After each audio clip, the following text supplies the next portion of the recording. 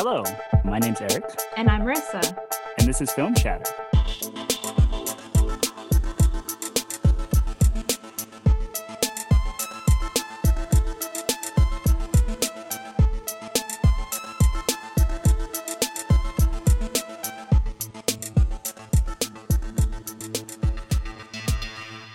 Hello, and welcome to Film Chatter Podcast, where we bring you the classics, hidden gems, cult, contemporary, and more every 2 weeks. I'm Marissa, and I'm joined here today by Eric, hey. and we have a special guest today. Do you want to say your name, special guest? Yeah, absolutely. My name is Spencer. I'm from the East Coast, so it's like 6 hours, a little bit later. But That's right. I'm so honored to be a guest on your show, and looking forward to the conversation today. Yeah, no, thanks for joining us, Spencer. And Spencer, tell us a little about, one, your endangered streaming services, which is awesome, by the way, and then also, how you got into films and why films. What drew you into the art of it and the format. Why films? Oh, wow. That's like the big question, right? Why movies? We're dying to know. Why are you a movie addict? Yeah, I don't know. I was a kid that grew up next door to his grandparents, and my grandfather had a huge VHS collection. Always went to garage sales, flea markets, swap meets, and had just like an incredible collection, international, foreign, music, documentaries, anything and everything that was just like kind of weird and out there. So I think I got the bad habit from him, and then just never stopped. VHS to me was like the first thing that really allowed me to sort of amass an amazing collection of films for really cheap. Now like VHS is like collectible and like these ultra rare things. But back in the day when I was a kid, you couldn't get rid of them for free. No one would take them. So I ended up, cleaning out a lot of my neighborhood sort of collections of Jerry Maguire and Titanic and all those like dime a dozen ones. But sometimes you find really cool ones, and I ended up, getting a copy of Night of the Living Dead in high school and really loved it. And it sort of just like blew my mind. And that sort of introduced me to the idea of, this is like early 2000s. So the internet and IMDb was like starting to really ramp up and being this sort of collective, like mega brain for film fans. And so I found this idea of, there's like midnight movies. This was like a thing. And I found like Pink Flamingos and all these like crazy, like what planet was this film like created on? That to me was like yeah the thing that got me really interested in seeking out film and like having this like insatiable hunger for just things that I couldn't see in upstate New York, is where I'm from originally. And I mean, I grew up in 99.9% white middle class suburbia, not a lot going on, pretty safe. Mm-hmm. And I was able to, descend into my basement among a movie collection and just like go to just far out places. And, I mentioned Internet Movie Database before, and that was definitely like the breaking point for me, just saying, okay, I like Taxi Driver. I like these sort of standard AFI top 100 films. Now, what's the craziest, or lists that are like 73 like far out, twisted, crazy alternative films? And for a while, a lot of the films I'm going to talk about today, I'd only seen in trailers through YouTube. Like I didn't even know they existed, and a lot of these films didn't exist in home movie, and you couldn't. There's no streaming. Netflix was still like a rental DVD service, so there wasn't like acquiring something like Tetsuo the Iron Man or like Belladonna of Sadness. Marissa and I were talking about that film a little bit. We love that. It's like there's like these things that feel like just out of your grasp is something I think in the streaming service that we take it for granted. And a lot of the reason why I started endangered streaming is that in an era where we say, oh, everything's on the internet, everything's on Netflix. Well, what is that everything? And a lot of those everythings are very temporal, and it's something that like really kind of blew my mind the more I dug into it. So let me let me backtrack, I guess, and talk about endangered streaming. Sorry, it's I a was big question. rambling. No worries. Yeah. Yeah, I love like hearing people's like film Big Bang. Like, what was the initial spark that like did it for you? Yeah. That like I call it like film origin stories. Like, how did you do what you do now? Like, what was the spark? Yeah. I'm kind of like obsessed with that when I talk to people about films. Like, I don't really care about like, oh, what's your favorite film? I'm like, how'd you get into movies? I think that's such a more interesting question. Yeah. Totally. Agreed. Because yeah, fandom is infinite. Your favorite movie, once you're done talking about, you know, Texas Chainsaw Massacre, then it's done. You're like, okay, now I know Spencer's favorite movie of all time. Yeah. But so I initially was a really early adopter of Mubi.com and MUBI, sort of like really incredibly curated art house, experimental, avant-garde, documentary, everything under the sun. And they've really expanded since they first came out. But during the first iteration, they had this awesome system in which there was 14 movies. Oh no, it was 30 movies. Yeah, it's 30 movies. And every day you get a new film to stream. But that also means that the film that's been there 30 days gets bumped off. So I started talking to my buddies and I said, there's this amazing new streaming service.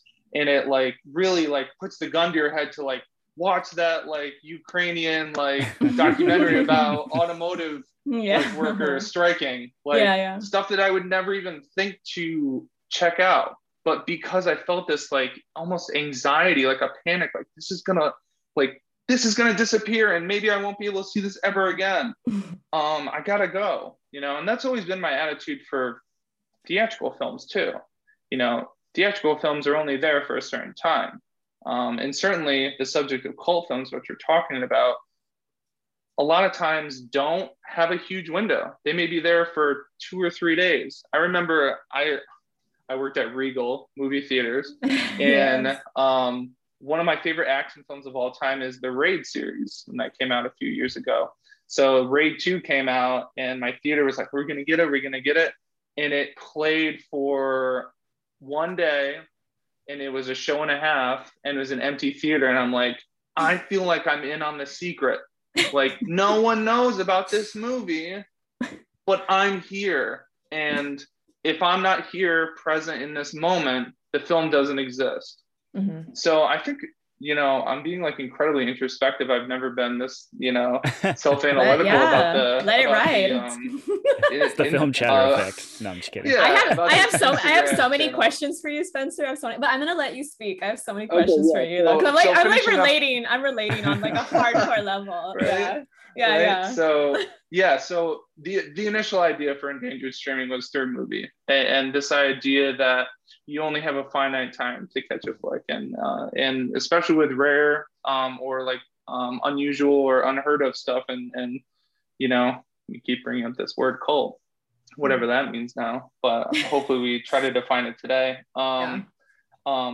There was an urgency to see this, and I think I started looking into how different streaming services were experiencing content loss, and how it's not advertised at all. I mean, they've gotten a little better, and I try to do a little bit of information about that, like on the Instagram page, and kind of post like, oh, like now HBO Max has a section that says last chance. Like maybe there are more people like me who are interested in like what contracts for films, how does that factor into how long I can watch this film? And then you go a step further into like what studio licensing, what that means in the streaming service. And then you start to pay attention. It's like movie I watched today, Soylent Green, a great cult film. It's an MGM movie. And a few weeks ago, Amazon acquired MGM. So maybe the reason why it's coming off this month is because it's going to be on Amazon streaming. So I felt like I was always playing tag with where this movie is going to end up. So instead of saying, well, I'll eventually get to it, this idea of highlighting films to see before they're gone, and then posting about how to acquire them on physical because ultimately that's the end goal, is that collecting physical media is kind of like the way to avoid this. You're kind of like, accounting for a lot of films going in a bunch of different places. Like that in itself is something that's truly time consuming. I can only imagine, because you have your major streaming services, but then how many films are on some smaller streaming services, or how many films are on Right. some niche ones, Right. and the turnover on that, and some of that information might not be available all the time. So your footwork is incredible on this service. Yeah. And that's what is like one of the most mind-numbing, like maddening things about this. Like I spoke about how HBO Max does a really good job advertising. And really good job means they have a section within a section within a section that says Last Chance. So if you're not looking for it, if you're going there to see Zack Snyder's like Justice League, there's no way you're going to see any of those films that are leaving, So it's kind of a strange relationship between film literacy and it not being like readily available. So in comparison to like, way back in the day when you go to a Blockbuster or something, it was fair. It was like on an even playing field, This DVD of Avatar was right next to, I don't even know, like something really far out, like Gummo. And it would be something that you'd say like, oh, okay, well, I know Avatar, but I have no idea what this is. Let me look at that. So at least there was like a chance, to see something that truly would blow your mind. Yes. But nowadays, you see like new releases on Netflix, and I'm not here to demonize streaming. It is here, it's a fact, and there are wonderful streaming services. And what you're talking about with niche streaming services like Fandor or Movie or Shudder, or I'm a huge anime fan, so I like VRV that shows Crunchyroll and Funimation stuff too. So there are avenues to do it, but it's way less obvious than it was, I think, when we were growing up and could see the entire preview of cinema offerings. So Spencer, you're a big physical media head, huh? Yeah, absolutely. Yeah, no, that's one of the things we talk about a lot on our podcast is like, I feel like I'm the big like physical media person. Like every time, Eric knows this, probably to like his annoyance, I don't know, but like I'm always bringing up, you're not okay, I'm always bringing up the movies because I'm like, I have all these movies that I talk about on physical media, and like some of them are not even available for streaming. So it's like, how was I supposed to watch a Swedish love story if I did not buy like the Region B, like what is it, Roy Anderson, box set? Right. So stuff like that, like it makes me think of stuff like that. That's why I'm such a big physical media proponent, is because what you say about the whole, like, there's a streaming wars is what it is. Right. Yeah. And I hate to use this term because it's so overused and like delegitimized nowadays, but when you're acquiring physical media, you're acting and using curatorial methods and saying these films matter to me, and if it's on my shelf, we can like walk around and say like, oh, this is really interesting, like, oh, what's this title, whatever. And I was thinking of something like an interesting title. I can't even think of it, but Bad Boy Lover Boy, have you ever heard of that film? No. That film is incredible. It's on Shudder right now. Bad Boy Lover super film? Weird. Bad, what is it now? Bag Boy Lover Boy, I believe it is. Anyway, it's like if like William Lustig, the director of Maniac, directed Pink Flamingos. Whoa. It's like super New York sleazy, and it's incredible. But yeah. Nice. Obviously not for everyone, and that's fine because we're talking about cult films, and the best part about cult films is that they naturally weed out the weak. Most of the films I'm talking about, people will see the opening credits of the trailer and be like, yeah, no, I'm good, I just worked a full day, I can't handle this. Certainly not for the faint of heart. Yeah, for sure. That's my favorite kind. That's what gives them their That's a good edge over the vast majority of films, for sure. And you mentioned something. So the contentious topic of what we're talking about with cult films. What is a cult film? How do you define? Oh, are we going into it? we are going into it. Oh, How nice segue, Eric. Actually, I never even said the beginning though. I never said like this is the theme of today's today's no, we episode. beat it over the head. But yeah, it's all yeah, we good. mentioned cult a lot. So folks, we're talking about cult films today. And that seems to be the big question. And I'll speak for my own perspective on it. I think that this is a term that should be allowed to have different paradigms, and to be able to shift within that, because you talk to 10 different people, you'll get 5 different answers, but all of them in one way or another can be justifiably right in some way. I don't know if we can really get an objective true definition of cult, but rather a collective one, and one that is truly based around the culture of film, conversation. Well, the way I think about cult is no opinion is final. I'm going to go out and say that. There is no opinion that is final on what a cult film is. Like someone like one person's masterpiece might be like someone else's like Howard the Duck. So, Don't hate on Howard the Duck, Marissa. No, no, actually, I think that movie belongs in the canon. For sure. Yeah, but yeah, that's my whole takeaway is like no opinion is final on this. No matter if someone says like, no, I know what a cult film is. Like, no, you don't. It's like there's many ways that you could approach a cult film. Yeah. So. Yeah.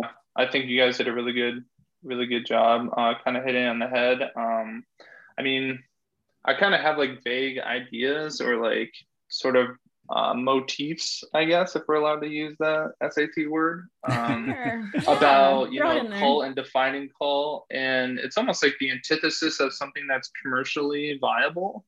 If it has broad appeal, it's probably not cult. I mean, if we look at the analogy of like the word cult, it is like sort of like in the religious context and being like a small collective of really passionate individuals. And there are things about this that are not okay with the masses. Then those people tend to say, dig even deeper into it and say like, no, this is absolutely our idol to worship. And I definitely fell into that as a kid, being like someone who was like bullied and not understood. And I was that like too cool for everyone else. And I can handle this movie and you can. And like, I was the guy who brought like copy of Cannibal Holocaust into my high school and said like, yo, you should watch this. This is the craziest thing I've ever seen. The teacher loved that, I bet. Dude, I still stand for that film. That film's a masterpiece. Cult classic right there. Cult. Yeah. But yeah, in general, I think it's something that only appeals to a certain kind of thirst for the strange, odd, and just the antithesis of something that has something that's marketable for the masses. So okay. I'm gonna be that devil's advocate a little bit because this from the book that I have, it's The Rough Guide to Cult Films. They bring up a good point, and I didn't really think about it this way. Do you guys consider Casablanca a very, very well-known film to be a cult film? No, not for me. Because the book makes a really good case that it does, and I kind of agree with it too. 3 hours, so no one nowadays has the attention span to watch it. Yeah, only true cinephiles. I know, only true cinephiles. Yeah, but I don't know. I guess I could see Casablanca in the same vein as like The Wizard of Oz could be considered a cult classic as well, and the book makes a really good case for it too. It's like, can you quote the characters? Can you quote the lines? Like, are there very, very well-known things in it that like, it's very quotable? It has that quasi like religious kind of cult like base to it where like, I could see how that has acquired cult status now. It's very similar to another film that is also considered cult that maybe we wouldn't by definition consider cult, which is The Big Lebowski.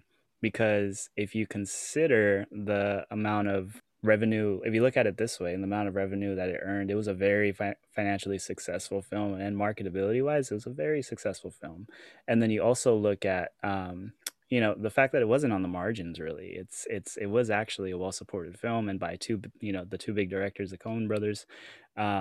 the only thing that really makes it cult is the same thing that you're mentioning here, Marissa, which is like that quotability aspect, and then that devoted fan base. Devoted fan base, yeah, Yeah, of all these films. Yeah, actually, Big Lebowski, I would have considered that one a cult film for right. But sure. then in another paradigm, it's like, oh wait, but that's not this and that. So it's kind of like there's Yeah, these all these shifts of you it, can argue for all of them that like it's a cult film or it's not a cult film, like I said, and Yeah. no opinion is final. So Is it a cult film if you can find a poster of it in Spencer's Gifts? Like,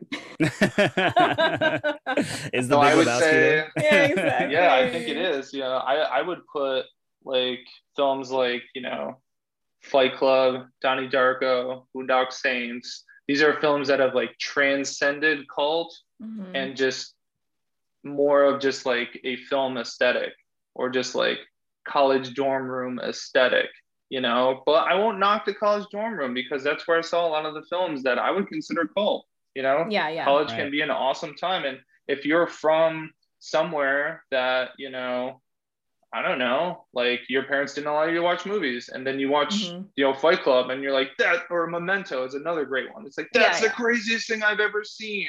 My issue is that some people decide like that is their one weird film and they're done.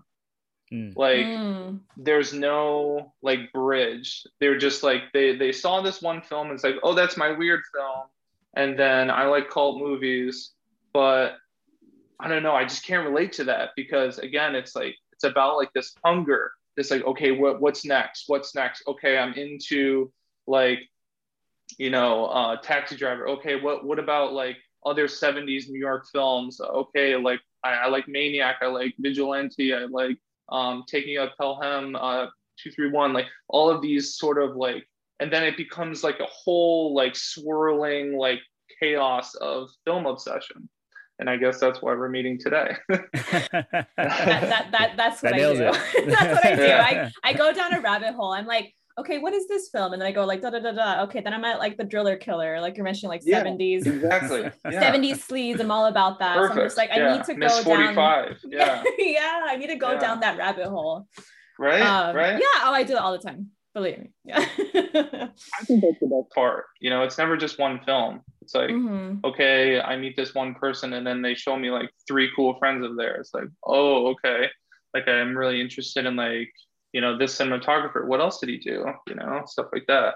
Like that's how I like found Sven Nykvist, like really interested in Bergman films. And then I looked at his filmography, like, oh, he did this film with this Russian guy, Andrei Tarkovsky. And then I was like, whoa, I've never seen anything like that before in my life. That's incredible. I think I've seen God. Where am I? For real. Yeah. But yeah, Eric, I don't know. Are we ready? Are we ready? Think? Yeah. Ready to jump right into it? My catchphrase is let's jump right into it. Let's jump right into it. All right, so let's jump right into it. Which film are we beginning with today? Let's begin with Spencer. Since you're the guest, do you Yeah, actually Spencer. be able to introduce your first film? Let's go with you, Spencer. Cool. Awesome. So first film I'm going to talk about today is a Japanese film from 1977 called House.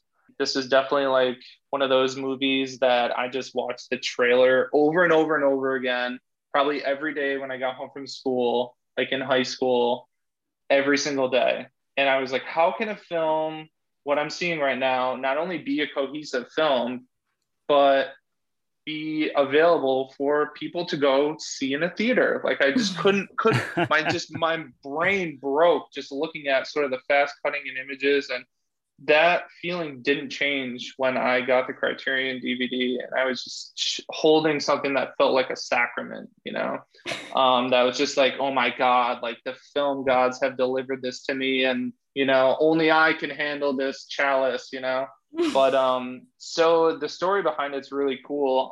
So Toho, a legendary Japanese studio known for Seven Samurai and a lot of like really big premiere like Japanese films during that time, were really impressed with the Spielberg film, little known film called Jaws. I don't know if anybody's heard of it, but No. they really New to me. no.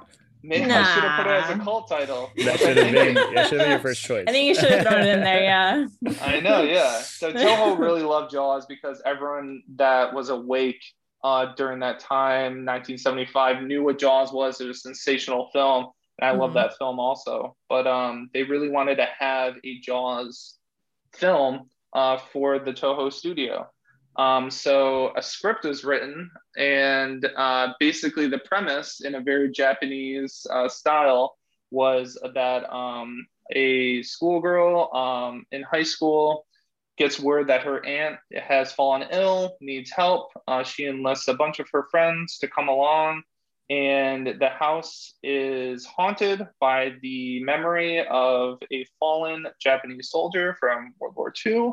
And the house picks each of the schoolgirls off one by one and literally eating them as if the house itself was the Jaws shark. So yeah, obviously that makes sense, right? So that film sat on the shelf, that script, for about 2 years, and then I'm gonna butcher his name. I'm so sorry, Mr. Go for it. Obayashi. He Yeah. passed away 2 or 3 years ago, but Mhm. Nobuhiko Obayashi. So he was kind of like a studio guy for Toho. He shot commercials, was stunt coordinator, script editor, basically an everyman filmmaker. So he was really interested in this script and started to compile imagery for this film that would be sort of appropriate. And one of the coolest stories that I read about this film was that the initial inspiration of these sort of a general idea of inanimate objects attacking characters was when his daughter came home from a piano lesson. And she had described that she came home and was running and was crying and said, "Dad, today during my piano lesson, the piano bit me." And he just thought that was an incredible like way of like describing something from a child's point of view. So he adapted that sort of story into every single sequence in house. And it's one of those films that like doesn't really do it justice to talk about plot points or synopsis. None of my films do. I think that's sort of like the maybe like the sort of theme of cult films in general is that they're not meant to be described but experienced.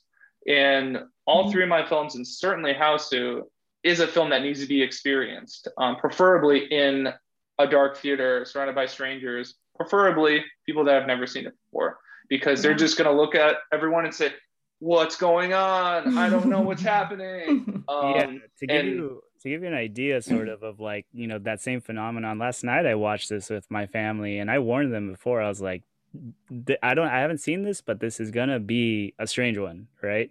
And I think about 20 minutes in, my stepdad just gets up and he's like, "Yep, this is weird. I'm out of here." Oh my yeah, God. yeah, because Peaced like out. if you're not, it's almost like cult films sometimes too, like take some work like on your part. It's a very participatory event that isn't like something you casually watch and you're on your phone and maybe you take out the dog or whatever. It's something that you need to be strapped in and paying attention, because you could blink. And especially with this film, like filmmaking techniques change for no reason whatsoever. There's a lot of allusions to like, oh, it's like a Japanese soap opera, and there's like Vaseline around the film lens, and it looks all dreamy and Mhm. picturesque. But there's like a fake background that drives away, and there's this weird thing with a watermelon seller, and he gets electrocuted, and then That's one of it's my like a favorites. Yeah. skeleton animation. And Like the there's just cat. like The The yes, and the cat. cat. Yeah, Gotta throw in the yeah. cat. Yeah. Cats can open doors, but only a Yeah. ghost cat can close Yeah. them. It's like, yes, Right. within this realm, that logic, perfect sense. Yep, got it. I It know. it kind of brings to mind like the freedom. There's a certain term for when you're writing, and it's sort of just like you're just writing the first word that comes into your head, and you're going and you're going and you're going and you're going, and before you know it, it's like you have this whole page that is just, you know, it's like free association. I think that's what it's called. Stream of consciousness. Stream of consciousness. There we go. That's the Mhm. correct term. And this film feels like it was that, and just with filmmaking techniques, a sort of stream of consciousness. Like, the sort of like the instinct of it is phenomenal, because I mean, really, they throw everything here. Like, you get everything from like the vignetting to like, these strange like sort of jump cuts, and it's just a treat in that way. It's just it's unleashed, and it feels so refreshing because of that. Yeah, and it's rewarding too to be confronted with the fact like this is a movie. There's this awesome flashback with the soldier and the sick aunt embracing, and then to show the degradation of their relationship and the death of him. It just sort of bleeds, and the film itself burns into this beautiful sort of like empty frame, and you're hyper aware that, okay, like this is 1977, this is film, maybe it got too hot in the projector. Am I in a movie theater? Like, where am I? And it really like tests you. And one of my favorite sequences in the entire film has nothing to do with anything in the plot or whatever, is like there's a phone call, and the girls are descending stairs, and the frame rate changes, and it literally fucks you up. It feels like you're drunk.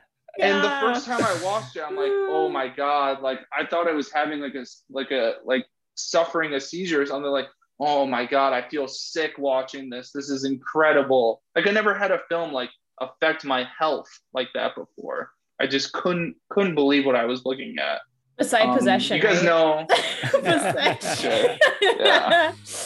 He's exhausted. He made love all night. You'll know what we're talking about, Eric. Yeah, you'll get there, Eric. I can only imagine. Yeah. Oh my gosh. What is it? Spencer, I wanted to talk about, can we talk about the names of the girls? Because they have some pretty kick-ass names. Like, yeah. Forgot some of them, but I just remember they had like some pretty wild. Is Champ, the athletic girl, and it's almost like every one of their names are actual, like, almost like typified characters. They're not like people. They're like just like ideas. Like, okay, this person's going to be the girl that eats a lot, and this is the brainy girl. And it's like, and that's where the conversation ended. They weren't actually like characters. They were just like ideas that are going to be like tormented by this like cannibalistic house. And that to me is incredible, because the film time and time again just ignores, and it's not like it's inept. It's consciously going against what we think are film conventions and kind of testing you. It's like, oh, did you know that, this sequence of events is out of order? Like, are you paying attention? It's almost like, like we were talking about before, like the passive versus active act of watching film. Like it continually tests you and puts you through this like incredible ringer of like, oh my God, like this isn't a normal movie over and over and over again. But yeah, the character names are the best for sure. How about Kung Fu? That's probably Kung Fu. Probably the most out there yeah. one that I was like, well, this is awesome. Like Kung he literally Fu. fights. Yeah. And she was like kicking away like pieces of like the disembodied fingers at one point. And it turns into and it jumps really effortlessly from genre to genre. So when Kung Fu's on screen, it's obviously a martial arts film at that point. It's oh, okay, this makes sense. Yeah, her little like speed running is just like, oh my God. Yes. I love it. It's like a psychedelic horror film, if you want to call it that. But it's fun, and it has a ton of humor in it. And I think a lot of horror films from the 70s have a great sense of humor. And it's something that I don't think a lot of horror films nowadays really go into. Nope. And I think they're really intrinsically related. Humor and horror are like two different sides of the scales. And it's really interesting and subversive when directors choose to sort of blend those two, because you're like jerked back and forth, not only visually in this film, but also tonally. Like, okay, like this is nice music or whatever, and we may hear like a baby crying, and then there's broken glass, and then there's blood coming out of the clock, and then we're happy again. I don't know how to feel. I feel so weird. Yeah, do you want to give any final thoughts on House before we move on? Any closing thoughts? If you, and I'm going to be like very like pluggy right now.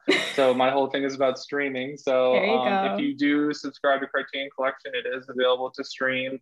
Also, if you really dig House, there's an awesome short film that he did before House called Emotion, which is definitely really awesome and worth checking out. So if you just can't get enough Obayashi, check out Emotion on Criterion Collection as well. Awesome. All right.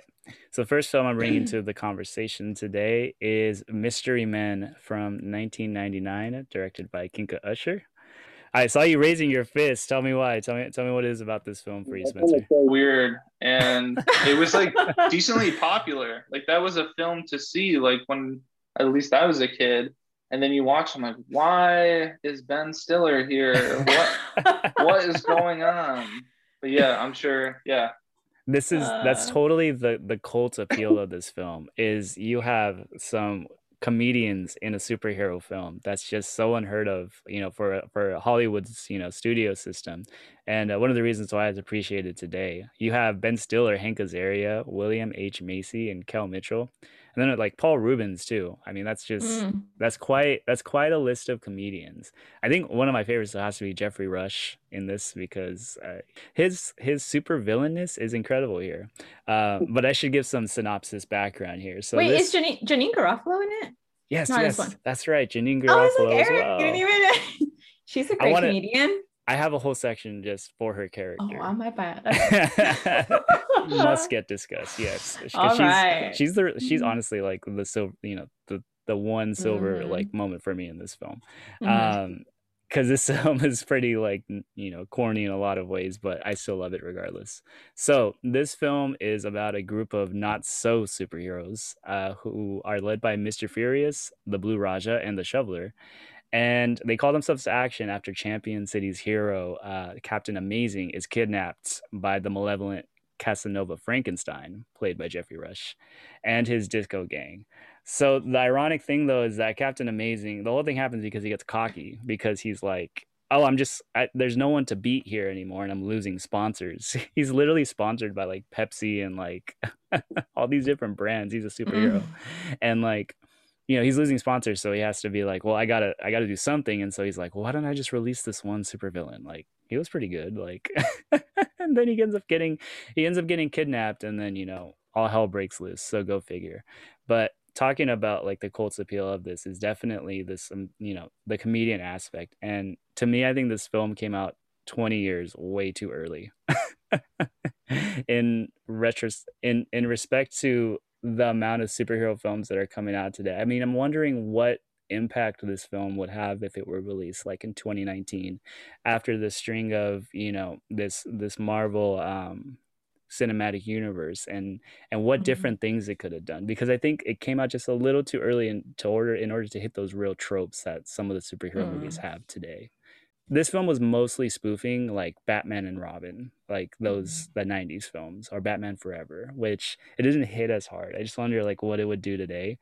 Nonetheless, I think this is still such a fun viewing. Spencer, you mentioned watching this as a kid, and I actually remember having this one on DVD as well, and I think we never returned it from Blockbuster. I think that's what it was. But this one definitely fascinated me. Yeah, this was definitely one of those movies that like for some reason everybody's like uncle in my neighborhood had this movie like on DVD, and I think it was like I had this weird obsession in high school with like those black like Snapcase DVDs. They were like the early I don't know if like I have a bunch. Of them are like a lot of them are like early DVDs maybe, or like the independent like Miramax DVDs. But I'm pretty sure Mystery Men in its first iteration was a Snapcase one. But yeah, I don't remember a ton about this movie other than the poster, because I think the poster was in my local video store. And then the fact that Ben Stiller was in it. So I'm so happy you brought it up. It makes me want to watch it again for sure.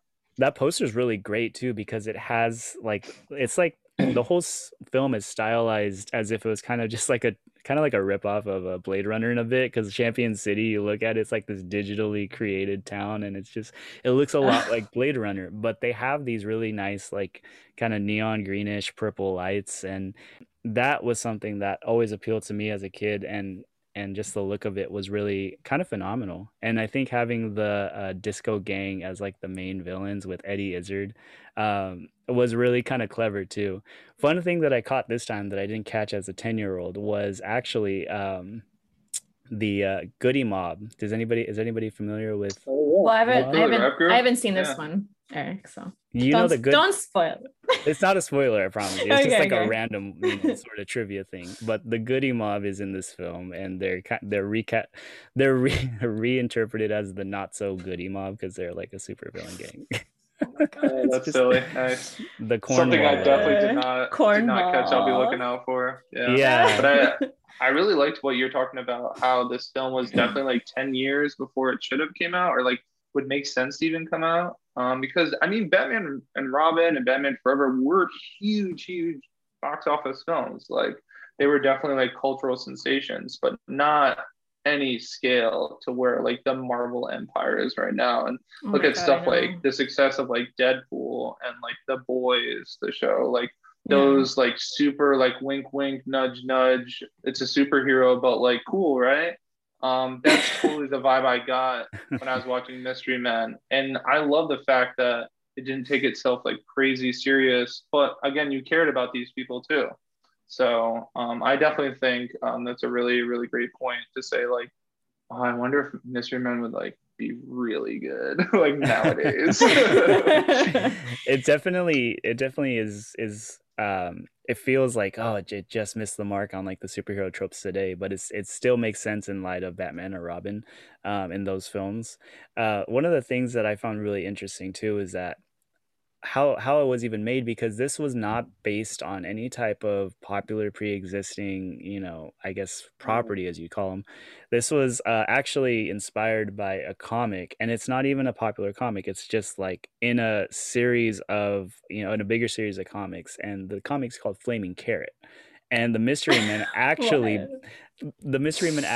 led by a man who has a carrot head that's on fire. Of course. Because of course, yeah. Of course. But it sticks to that whole thing of like, they're not really superheroes, and you get the moral of the story, which is basically, like they anybody can be a superhero, right? They just had to believe. But I wouldn't want to judge this film for something that it's not. And to me, overall, I think this is a fun viewing experience when you let your guard down for it. Not to mention, you have Jean Garofalo as the bowler, who brings so much, dare I say, integrity to this film because of how well she does this part. Like, it's so good. She is hilarious. The bowler is basically, she has like a bowling ball as her superpower, but the cool thing is that she actually is kind of like a superhero, where everybody's not. Everybody's got these made up powers, which I'll get into in a second. But her actual bowling ball has the skull of her dad in it, which gives it this like magic mobility, and like it is actually pretty threatening. Whereas you have like Mr. Furious, his superpower is just to get really angry. And the shoveler, who, his superpower is just he can use a shovel. And then the spleen, of course. Paul Rubens. Yeah. Pull my finger. He can fart really loud. Excellent. Yeah. But in overall, it was, I still think it's pretty funny, and definitely don't take it too seriously, and just enjoy William H. Macy as the shoveler hitting people with a trowel, because that's his like little secret weapon, is a trowel. You'll have to rent this one either at your local video store or online on YouTube, but or purchase it. Or purchase it on one of those Come on, physical black, media. on one of the black snap ones that the snap case. the throwback, the snap case. Look at Goodwill, it probably is there. No doubt. It's in your Dollar Tree bin. Yeah. On to our next film, my film. Dun, dun. I'm gonna, dun dun dun. All right, I'm gonna go with After Hours, 1985, directed by, who am I gonna say? The good old Martin Scorsese. The good old Martin Scorsese. So, Spencer, you haven't seen this one or no? have not seen this one. No, Okay. So no. I am gonna talk about it. I was getting Honestly, confused with Four Rooms for some reason. I don't know why. Mm. oh, okay. No, pretty different from that one. But I'm gonna talk about this like honestly, like brief because you said something earlier, which you brought up a good point about like cult films. Like I don't feel like I want to talk about it too in depth because I really will spoil the film. Because that's the whole like fun of it is like, yeah, this film needs to be experienced. Wouldn't you say, The Eric? trailer. There's like a guy in the back of a taxi cab or something, and he's like, Yeah. okay, yeah. Yes. So basically, should I give a brief synopsis here? Just a brief synopsis. The That's it. infamous. So we have our infamous line. So like that's kind of mine. Just bear with us. Bear with us. So I'm just gonna read this out because I can't just do it off the cuff. So okay.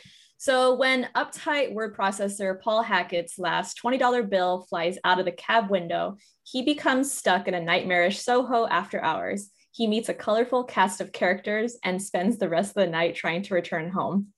It's literally the basis of the movie. Can I just say that sounds like a Greek kind of Odyssey type of synopsis base. Oh yeah, like totally. like There's Homer's such an on Homer's yeah, like Odyssey. Homer's Odyssey. It's such an inspiration from that. Totally like what I noticed from it. I saw Just this 2 days ago, and I'm like that stuck out to me so much. Like just put Homer in Soho, New York in the 80s and you have After Hours. Basically. totally. That's what I'm in. that's what you Yeah. have. So but yeah, we have the great Griffin Dunn as Paul Hackett, Rosanna Arquette. We got some honestly great cast here with the 80s cast. So like Rosanna Arquette is Marcy Franklin. Eric, we have Linda Fiorentino. Bridget. Yeah, she's Kiki Bridges in here. Very, very wild role, wouldn't you say? Very. I love her hairdo though. Her hairdo is wonderful in this film. In her bondage looking Not a fan of that, but it's still pretty cool. I'm a fan of that. I'm a fan of her bondage look. It's pretty awesome. I'll say that. But yeah, so we have Terry Garr, we have Catherine O'Hara, John Hurd. We have what is it? Cheech and Chong. Oh, yeah, that caught me off guard. Cheech and Chong. I Love know. Do they play yeah. themselves or separate characters? In a way. In a way, they play Yeah. themselves, but they play Neil and Pepe. That's their whole Okay.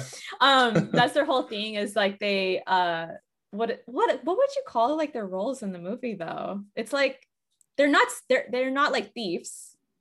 Because remember when Paul Hackett's like he's like, where'd you get that?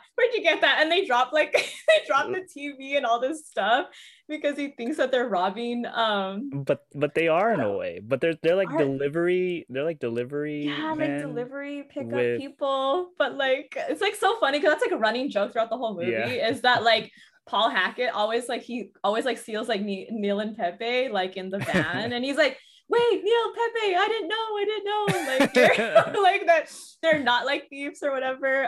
That like what is it, Linda Fiorentino's character, like she gave him the statue. Let's just say it's Yeah. not short on irony whatsoever. No, Okay, good. no, It but is. I like yeah, a good gag. Totally, yes. Some really yeah. So I don't know, Eric, like I've seen this movie like a billion times, but I want to hear your thoughts on it since you just saw it for the first time. Well, okay. I always, sort of do this. I think we know this by now, Marissa. Like, I love to hear what one of my favorite critics, and a little bit of a basic, thing here, Ebert? but We're talking about yeah, Ebert. No, I love okay. to hear Ebert's thoughts. I just love to hear Yeah. him. Because I can usually resonate a bit with them. And Mhm. he pointed out the Hitchcockian aspect of this film, and once he did that, I was like, bing! I was like, I get why I loved it so much when I was watching it because it's got that unrelenting tension to it that a good Hitchcock film does, and it's twisted to be a Martin Scorsese film. It's his picture, so it's his film. So you kind of get this best of both worlds. That is so you're just watching like a mix of two great auteur styles. Like that to me is enough to be like, okay, this is a phenomenal like watched film experience. Not to mention the cast is so incredible, and it's just like because you're basically watching a very shitty day. happen to an Or individual. Paul Hackett. Yeah. Basically, yeah, basically like the or no, Shitty Nights. Shitty Nights. Shitty Nights. Yes. Because I mean, yes. Shitty Nights. That's an Because important it detail. takes it takes place all throughout the night. Okay.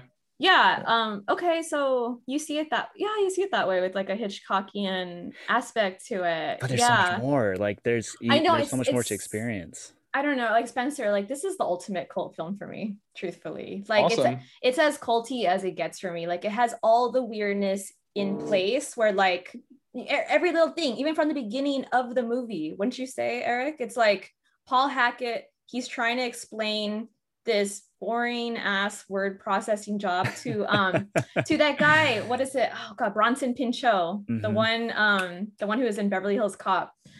He's trying to explain this like job to him, so serious in his role too. He's like, this is what you do and this is what you punch in and blah blah blah blah. And the Bronson Pinchot character is like, oh yeah, like, I'm actually only going to be here for a while. Like, I just want like a whole, like he's like talking about like, I actually like want, this is like a step to get like another like job or whatever. And then, but during this moment, like what like Scorsese does is this whole like role is that Paul Hackett's character, he's like looking across the room, like seeing like basically like the the pointlessness of his job. Like it's so meaningless. And like, so like, I think he's just like tuning that guy out, but like stuff like that, like little oddities like that. And then him going to the cafe and he's reading, what is it? Tropic of Cancer is that book, that Henry Miller book. Yeah, he's reading the book and then he notices Marcy, and then they have their whole thing about like the weirdness of that. They have that whole connection between like Henry Miller, and then like they start talking, and then Marcy leaves and he goes to like the guy who's like in the cafe. He's like, can I borrow a pen? And like the guy does like some kind of like, he does some kind of like dancing twist. Like everything is so odd.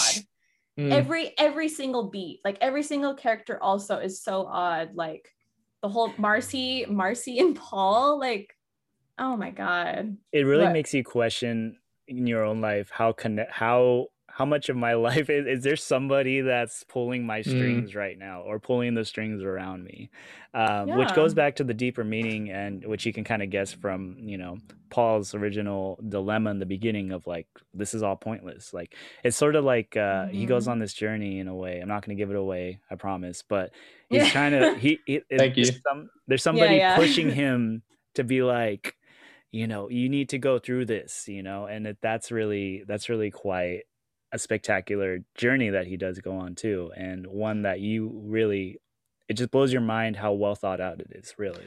Well, I have a whole fascination with like films like this, and maybe this movie is the one that like spawned it, but like movies that take place explicitly in the night, and how and like I feel like I've experienced that myself too, like just being here in LA and the weirdness of the night. I know like this movie is it's like a East Coast, it's a New York based film, but like just the weirdness of the night. There's something very intriguing about that because there's a lot of weird shit that goes on in the night. Like, let's be real. Yeah. So I think this movie, what I love about it so much is that it captures that weirdness to a T. But like, I don't know, Eric, wouldn't you say it's a kind of an oddity for Scorsese? Oh, it's by far. Yeah. Yeah. I was going to say, how does this sort of fit in with his filmography? Because Scorsese is praised for making like, oh, this is a very Scorsese film. But when I watched the trailer for this and you had mentioned like, oh, I'm going to talk about After Hours, I was like, this looks like, I don't know, a John Landis film. Like this is like so ridiculous and like madcap. And it just like almost, it's like, or like a Terry Gilliam, like that really weird sort of like, of course that would happen. Like sort of surrealist, intentional, sort of like bizarre, like you're saying, like the what am I trying to say, like the Homer, the epic journey, like this character is put through like these series of tasks and say like, okay, like you're meant to do this, it looks hard, it's going to be crazy, and you're going to think, am I being watched as this like candid camera, but like something needs to happen. And I don't really see that from Scorsese's other films. Like Scorsese's characters are super sure of themselves, and it's the world that often tells them otherwise. Yeah. But this film kind of seemed like the inverse of that. And maybe that was intentional. Maybe he just wanted to make something that was sort of non-Scorsese. Well, yeah, and you brought up a good point. Because like the history of this movie actually is pretty weird, because what happened was after the whole what was it, Paramount with The Last Temptation of Christ, they abandoned that. Scorsese was just like, I want something to work on. So he got the script. He got the script for this movie and he's like, I'm gonna make this movie. Now I actually read the script before. It is just so, I mean, there's a lot that was changed, but like it's just fucking weird. Like, so it screams that like, I'm like, this is so not Scorsese, but somehow it works, somehow it's like, somehow it's that like 80s Scorsese oddity that just works. Like, I love like The King of Comedy from him, The Color of Money. Like those are some of his, I feel like when you say Scorsese, those are not titles that come to mind. I even feel like After Hours wouldn't come to mind. But to me, like these are honestly some of his best works. It's these 80s oddities that stand out the most to me. I think what ties it to Scorsese as and his style is that this film feels actually deeply religious in a way. I think there's a conversation with God happening. Yeah, you could say that for sure. Yeah, because there is one moment. I'm not going to say the moment, but there is a moment where he does do something in that vein. So yeah, I get what you're saying. And cool. Scorsese's background, growing up in the sort of Italian Catholic, world, I think that just makes too much sense. Like that, now that I'm seeing it that way, it's like, oh, like this actually makes a lot of sense for Scorsese. I think he found that common thread to his life in there, both in a like present sense, because like you said, as he was going through the passion, and all that crap behind that, he wanted to work on this, but also I think that it very much comes from a place of like his childhood and what he saw and growing up in a Catholic life like that. So pretty phenomenal view. No, basically, for sure. And I just I think this movie captures, it's one of the great, like we talk about like 70s 80s, because it still is around that like of like grimy, sleazy New York. It captures that wonderfully. I think it belongs in that like gritty, sleazy like canon of like great films, especially like Soho, New York. So perfect. But yeah, no, I'm dialed in. I know. Did we have to sell you earlier, Spencer? I think you're gonna watch it. Say no more. I'm in. Say no more. But yeah, I've seen this movie so many times. So I just want to say like it's one of my favorites, if not my favorite Scorsese, and that might be bold to say that, but I'm gonna say it. Wow. Definitely. So I told Eric this, not that he will be shocked anymore, but I'm actually gonna see it on 35 millimeter. Woo-hoo. Very cool. Where just a little jealous. It's actually, I'm gonna see it at the New Beverly Cinema, which is very cool. Very jealous. Tarantino Cinema. I've never been there before, so I was so fucking excited. At midnight. Awesome. Midnight showing. After hours. Cool. After hours. Of course. So yeah, my second pick was Daisies from 1966. So this film is again incredible. It's like the most punk rock chick film from the 60s that like this should be like everybody's favorite movie like nowadays. Like I feel like what the filmmaker, and I'm gonna butcher her name, I'm so sorry, Vera Chiktalova. I don't know. No, that's fine. She deserves better than my butchering. Oh my god, I'm so sorry, Vera. But dude, it's like the most punk rock film done Czech style. It's a film from the Czech Republic. The way I found out about it was again like IMDb 73 films you've never heard of, like one of those lists. And I know we keep name dropping Criterion, but it's serious that their content was like pretty much the most accessible thing. Like if you lived in a town with a Barnes and Noble, you could find world-class international cinema without having an art house. Like I grew up in Binghamton, New York, and there was no art house to be found. I had to drive an hour to Ithaca, and in high school that like, yeah, I did do that a lot. But like if I wanted something now, like I could go and buy a box set called Pearls of the Czech New Wave, and it had 5 or 6 films that each one of them blew my mind.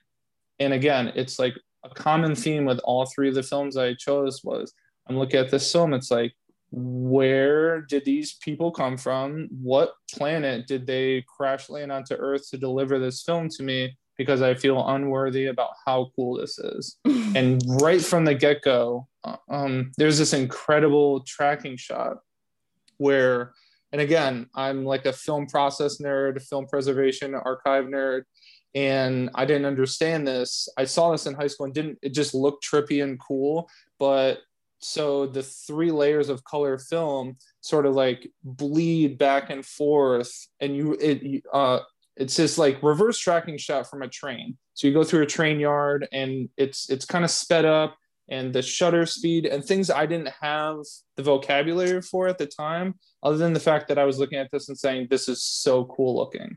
And again, we said this a few times. It's like impossible to just say like, okay, this movie is about X, Y, and Z, and like now you get the movie. Like this is definitely another film that you just like feel, you experience.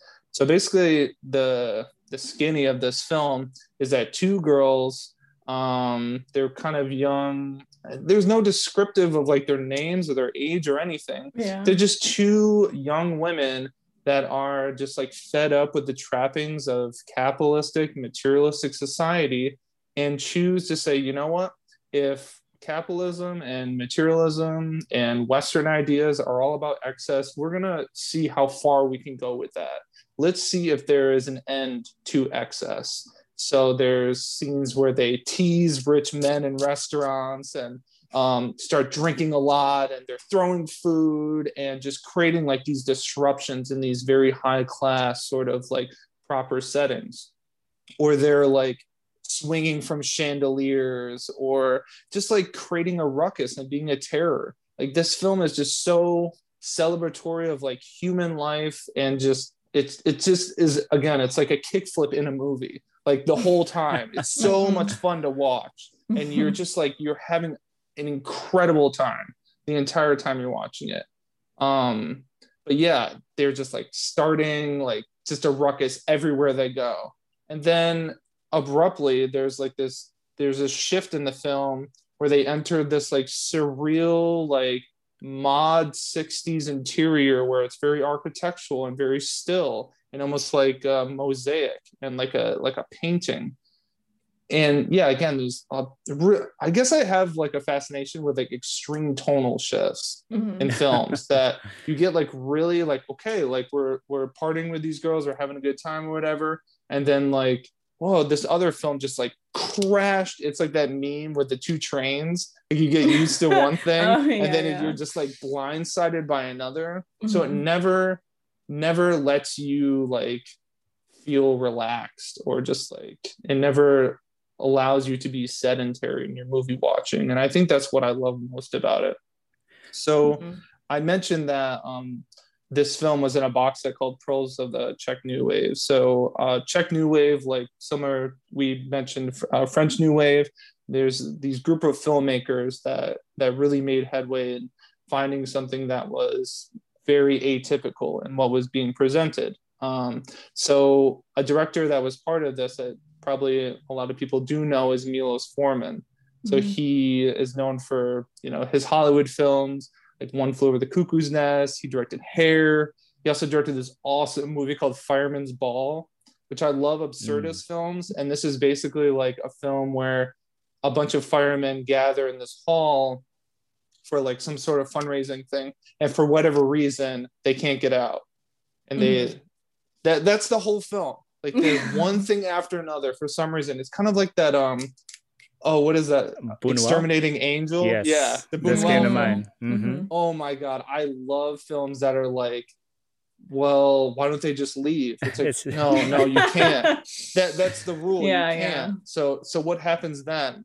They start breaking the pipes and drinking the water. Yeah. But it has and it's cool that you had brought up Buñuel, because that same spirit, that's sort of like, what's going to happen? I don't know. Let's find out. That spirit is very much related to Daisies and a lot of the filmmakers in Czech New Wave. So this film is also, I think it's streaming on HBO Max. Yeah, for whatever reason. What? Yeah, so definitely check out That's Daisies, so Czech New random. Wave on HBO Max. That's hilarious. isn't there like a shot where like the girls like only have their heads? Like Yeah, okay, yeah. I was like Similar to what happens in House, like these oh cutout, yeah, like yeah, collage, the like sort cutout. of, yeah. I love that because it's like it still has like the film quality to it, but it's like they're cut out and yeah, I don't know. I guess you could like make a case for that. There's some maybe like a theory behind. I don't really know, but like it's so cool. I love that stuff. Like Well, I think that's a really, really good observation, and that both House and Daisies have this quality, and I think cult films in general have this quality that you're hyper aware that it's a film. And you kind of brought it up too, Eric, in After Hours, and talking about this like authorship and saying like someone has crafted this by hand. Everything is intentional. It may seem far out or abstract or whatever, but there are reasons why the things are happening. And even if it doesn't have a reason, that's the reason in a sense, this sort of random absurdity of it. So I think like the hand cut out film that's present in Daisy's in-house kind of lends to that as well, and saying that film as a craft and things that are considered maybe cult films are things that are made from the blood, sweat, and tears of craftsmen and women. They're handmade films because no one else will do it for them. Totally. Yeah. And a lot of people, I think there's just like a spirit of independentness in that too. Not necessarily the independent, what they call the independent genre, but like, you know, that spirit of like, I'm going to do it all, you know, God, you know, the only thing standing in my way is, you know, nothing. Yeah. It gives it that, you know, one of a kind uniqueness. I love it. Actually ties into, you know, my next film actually, because I think this is one of those that's also like that, you know, against like all grains, I think against I know all which one odds. you're doing. So my second film today is Buffalo 66, released in 1998. Yes, directed by Vincent Gallo. Okay, this one was something. So I saw Marissa this after I watched it. It was a film that I just couldn't stop thinking about. Right? It's just in my head from both a production standpoint and also just the experience of watching the film, because there's there's a part of me that it's almost like a conflict inside me, because and I'll go into a little bit more about like the ethics of making films and why that still kind of makes me feel kind of uneasy about it. But there was a part of me that's just like, wow, this is a one of a kind, that one of a kind signature film from somebody, you know, that feels handmade like that. That is just an incredible experience. But to give some background about this film is about Billy, who was just released from prison, and he hesitatingly enters the old world that he grew up in Buffalo, New York. He attempts to reconnect with his parents, his mother, who really only cares about the Buffalo Bills football team and literally nothing else, and his father, a man who's like so detached from his family, save for a few moments of, you know, incredibly intimidating frustration. Billy lies to them that he and his fiance, who's totally made up, are in town to visit, and in order to appear legitimate, he actually kidnaps a woman named Layla at a dance studio and forces her to be his pretend wife. So this film was written by Vincent Gallo and along with Alison Bagnall, who's actually given credit. I thought it was just Gallo. It's just him on the credits. But she's given credit on IMDb. And it includes Christina Ricci, Ben Gazzara, the wonderful Ben Gazzara. Angelica Houston as well, who's also wonderful. And small performances by Mickey Rourke and Rosanna Arquette. So we have a Mickey Rourke's in this for like a scene, and that's but Rosanna Arquette. So we have a little After Hours. Yeah, Buffalo 66. We're gonna actually keep having more crossover with my other film, but yeah. Rosanna Arquette's awesome. Yeah, she is. Yeah, I think honestly this is a cult film because of the artistic engine behind it. Vincent Gallo. I think this film is almost inseparable from his identity, because you realize how strangely autobiographical it is. And now I don't want to give the idea that Vincent Gallo is the character in the film, and he definitely does not want to give the impression either, because having seen the dozen or so interviews that he's done about this film, it's clearly not about him. Nonetheless, it is based around his real life parents. And in fact, the scenes where he goes and visits his parents are actually in his real home in Buffalo, or in the suburbs of Buffalo, which is a phenomenal, thing to watch, because I think, you look at Angelica Houston and Ben Gazzara, who play his parents, and they fit in like, like a glove in that environment. It's so strange to me. There's this really wonderful, it looks almost like it's an off the cuff moment where the shot's centered around the dinner table, and Layla, who's played by Christina Ricci, is in the center, and you have Billy's parents on one on each side, and you see Angelica Houston watching the game, and she's just got this face on her, like this just intensity of, like, because she's watching an old game. And to not spoil the film about why this game matters so much, but basically this game was the starting point in a way of the whole entire course of the film, because it has a lot to do with Billy's upbringing and his life as a, living in a Bills fan family. But she's got this intensity on her, and she fits so well in that scene. It's so incredible. These performances are wonderful. But to talk a little bit about Vincent Gallo as the artist, he's really kind of like one of the more neurotic artists that you will ever encounter. I mean, interestingly enough, he's called Wes Anderson and Spike Jonze careerman. He considers himself a libertarian. He's known to be like verbally, sort of abusive on sets. And the reason why I bring this up is because, as I was saying before, a little bit of conflict in liking this film so much as I did, it's almost like, sort of what's going on behind the scenes that you just don't necessarily agree with, if that makes sense.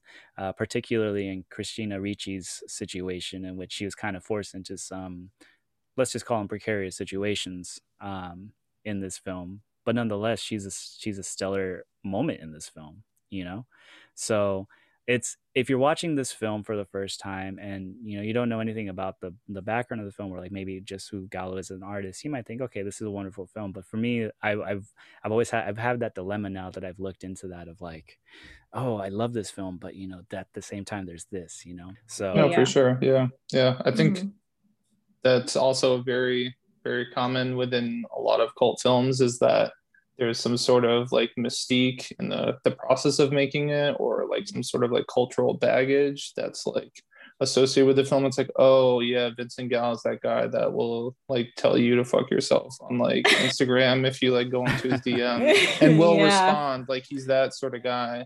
Or like a lot of people just associate him with the Brown Bunny, the film, with Chloe Sevigny, and just saying that like he is his art. Like, there's no separating it all. But yeah, I'm stoked you picked Buffalo 66, because as an upstate New York kid, that film was like, if you're like an arty movie dude from upstate New York, that's your life, that's your identity.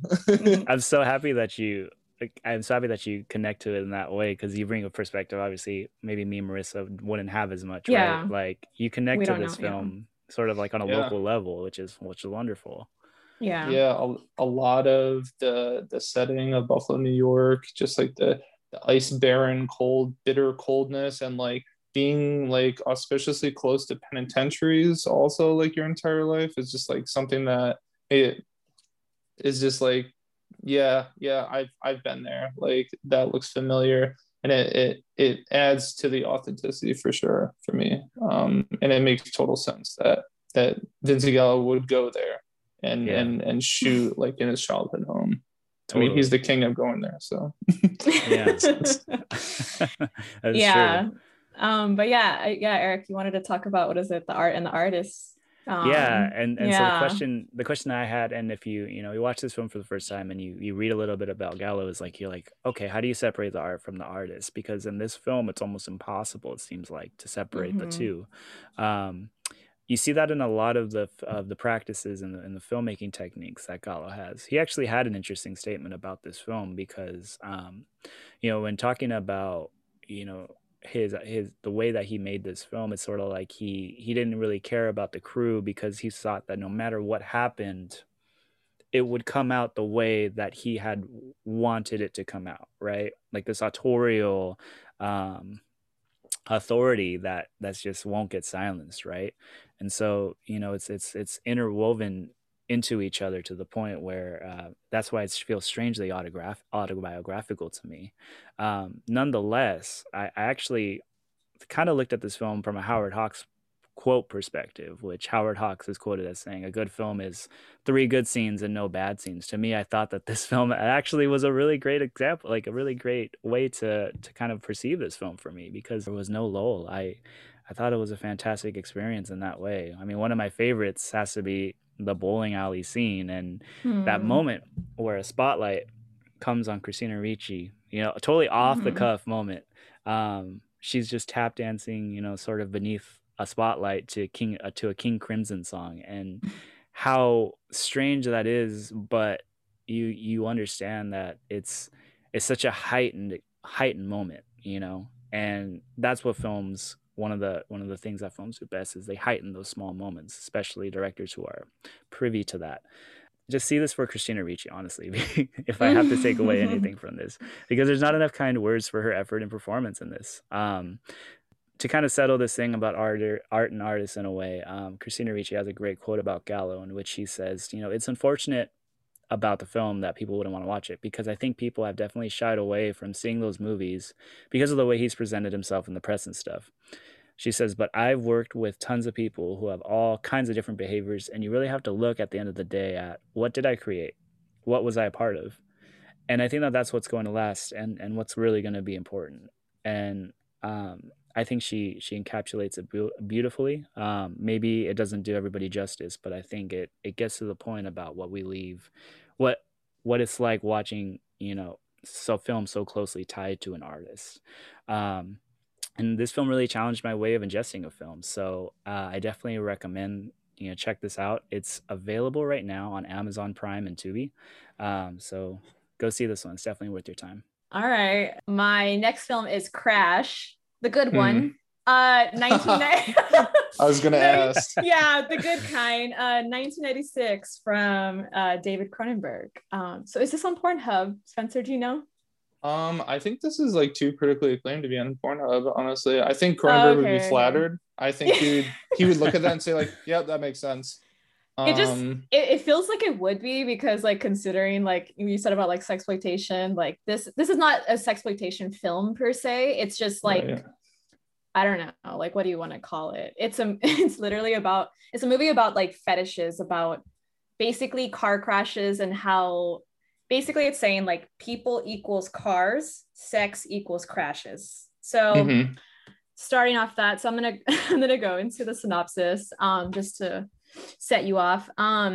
After surviving a brutal car wreck, commercial director James Ballard finds himself slowly descending into a fetishistic underworld of scarred omnisexual car crash victims who find metallic collisions as a sexual turn on and a jolting life force they come to crave. Sounds like a good Sounds time. awesome. Yeah, I know. Like It's it's like a porn parody of Transformers. Like, Oh, great. basically. And we have some like a killer cast, of course. So we always have the one who's always in like he plays like slimy roles, James Spader. Yeah. Yeah, he always plays a slimy role, but like here he's James Ballard. I love James Spader though. So then we have like Deborah Carr Unger, Elias Cotiers, and then we have Holly Hunter, and then we have Rosanna Arquette. Of course, that's that's the connection. So, but yeah, I want to know, like, you guys have you guys seen any like Cronenberg films? so my default when everybody says like, "Who's your favorite filmmaker?" I Mhm. always say David Cronenberg, but I've never seen Crash, which is crazy, I right? know you shocked me when you were like, I haven't seen Crash, and I was like, I feel like it Yeah, would. I feel like it's right up your alley. yeah, Um, no. Videodrome, The Videodrome. Brood, Dead Ringers, like blew my mind. Okay, so you've seen Dead Like, Ringers. You said you've seen Dead. yeah. Oh my And god. I So okay, love oh, what's the Stephen King adaptation he did? The Zone or The something, Dead or Zone. Dead a Dead Zone. The Zone. Dead Zone. Dead Yes. Zone. Okay, Thank Okay. you. there we go. That one rules too. But yeah, Oh, okay. I even love Brandon Cronenberg's son stuff too. Oh, Um, Possessor. yes, and Okay. Antiviral. Have you seen that? No. Film's wild. Yeah. I'm actually I haven't watched Cronenberg, but I'm saving him for Halloween. Is that a good idea, or should I just do it now? No, I think that's a good idea. Yeah, that's a good idea. Yeah. Why not? I mean, he does straight up horror, like studio horror, really well, obviously. But he also does like really weird sci-fi stuff too, like Existenz with Jude Law. That film is crazy. I've never seen that one, but I've been wanting to see that one. Oh wow. Yeah. That's like these organic like muscle organisms that you plug into your body, and you can play like this game. It's wild. Whoa. Yeah, the premise sounds like really. I know. I'm probably just gonna buy it, honestly, because I'm just like, I already feel like I know Existenz I'm gonna rules. Yeah. But and Dead Ringers blew my mind. I was gonna say Dead Ringers is like one of my favorites. So you're familiar with like Cronenberg and how he rolls. That's why I feel like you would really like this one, Crash. I know, it's just and it's another one of those things that are on like craziest films ever. And also like super critically acclaimed, right? Super critically acclaimed. Yeah, I think it did really well at Cannes. Yeah. I think Ebert even gave it like really good, like high ratings, like but that's Cronenberg right there. It's like sophisticated, like he knows his material very well. So it's like for some reason, like he's the horror director that a lot of critics would be like, this is like the dude who's gonna make horror. He's like Hitchcock for like the 70s, 80s, 90s. Yeah, no, basically. And so like this movie, it's like, since you guys haven't watched it, I don't want to go too much into it because like that would really spoil a lot of like the fun to it. But let's just say, like the car crashes, like they get off people, and there's this whole like underground of like people into like basically robotic lust is pursued to the point of exhaustion. No pun intended, but yeah. And so I think I got your pun. Yeah. That rules. I try. It's Cronenberg. So especially you saw Dead Ringers. So it's like go there. When it hits, it goes there and it keeps going there. And just, oh my God, fuck. It just, some scenes really are just like, because with the body horror, he plays with the body horror and like the car crash victims and like their wounds and their scars and all that stuff. So it's like Cronenberg to the max there. But yeah, really good makeup, really good acting. I told Eric though, I'm just like, I don't know if I like necessarily, do I love this movie? I don't know. That's hard to say. I love Cronenberg. I respect him as a director, but like, man, like this movie, like, I mean, it left me pretty cold, like even like, cars are cold. And like, that's the intent of it, is that this movie will leave you cold, because it's like these people, literally, they can only get off sexually, like through car crashes. And they keep pursuing to the most extent. So it's like, at what cost, Is it cold as in like a materialistic feeling of cold? Like finding your love in like diamonds and jewelry kind of cold thing, where it's just like because like everything is so empty for them. They need it, like, so it's like sex is like whatever to them. Car crashes though, whoa, that's taking it to the max now. So it's like they're trying to find what more can they get, like what more to the can get them off, and they keep, so it's like the constant craving, right? And like constant craving will ultimately lead to what? Like dissatisfaction. So it's like they're craving, and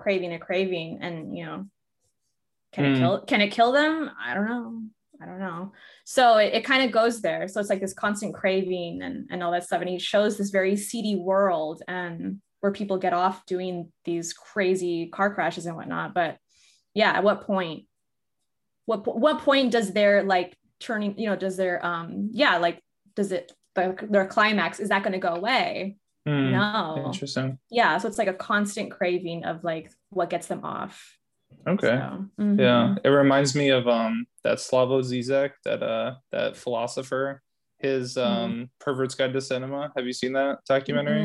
No. No.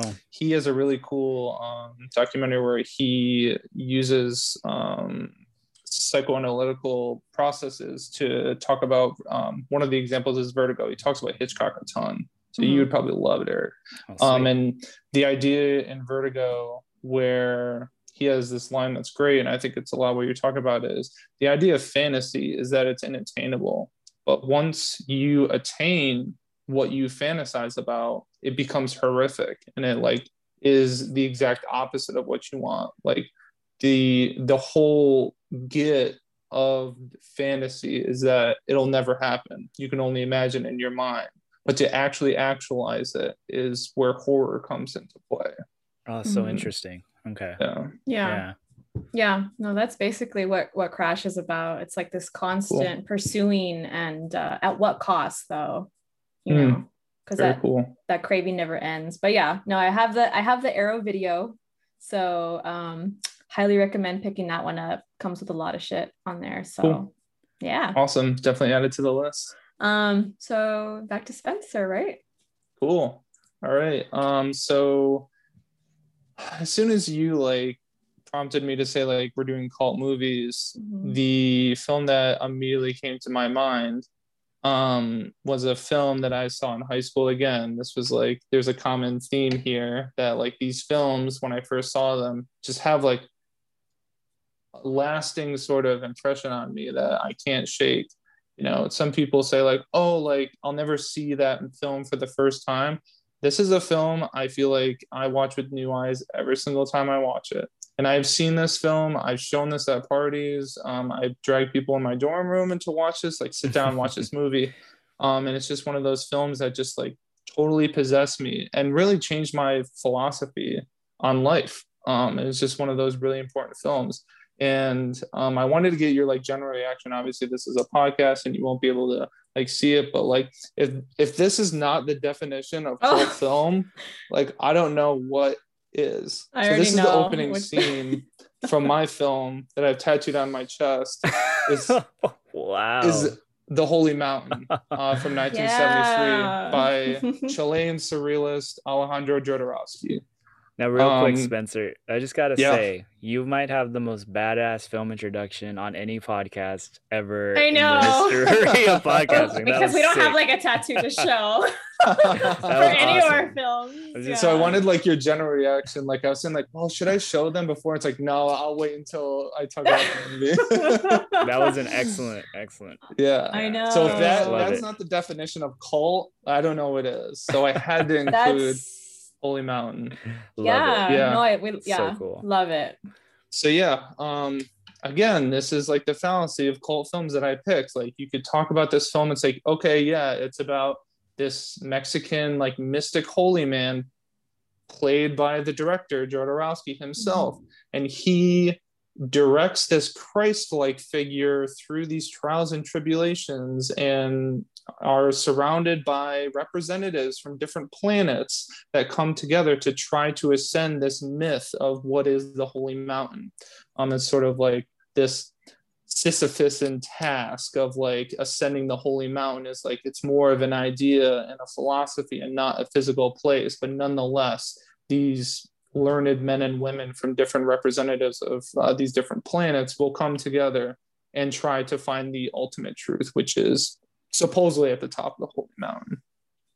So this film is, again, another one of those trailers that I watched every single day until I could find a copy of this. And when I actually did end up getting this, it came with a box set of Jodorowsky films and soundtracks, because a lot of his films, and this film, The Holy Mountain included, are written, directed, edited, the costumes, total artistic control, and the soundtrack provided by Jodorowsky himself.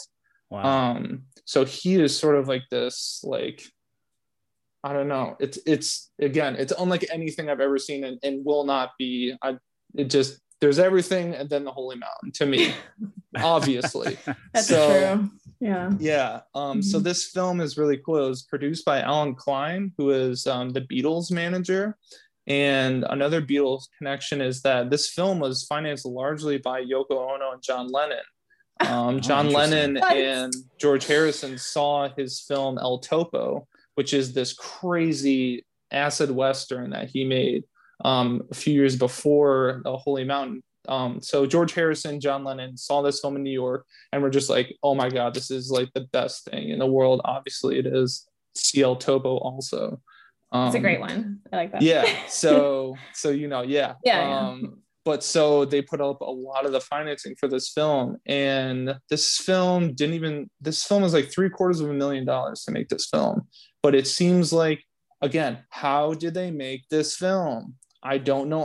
I don't understand who like was brought together. Like, it seems like a celestial film. It's very trippy, very experimental, very obviously influenced by psychedelics.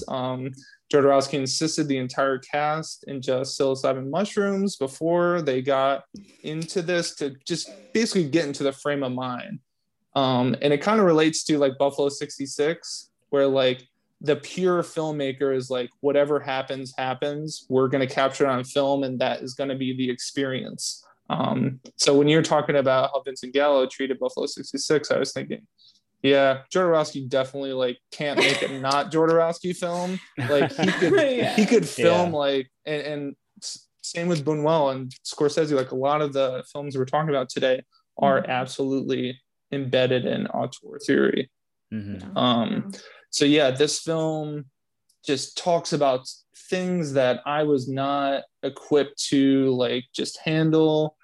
This is before my experiences with psychedelics. This is before any reading of Eastern philosophy and mysticism and alchemy. Like all these things are thrown in, and it's just like a visual feast. Like that's the only way I can describe it. It's a truly transcendental experience to like witness this film.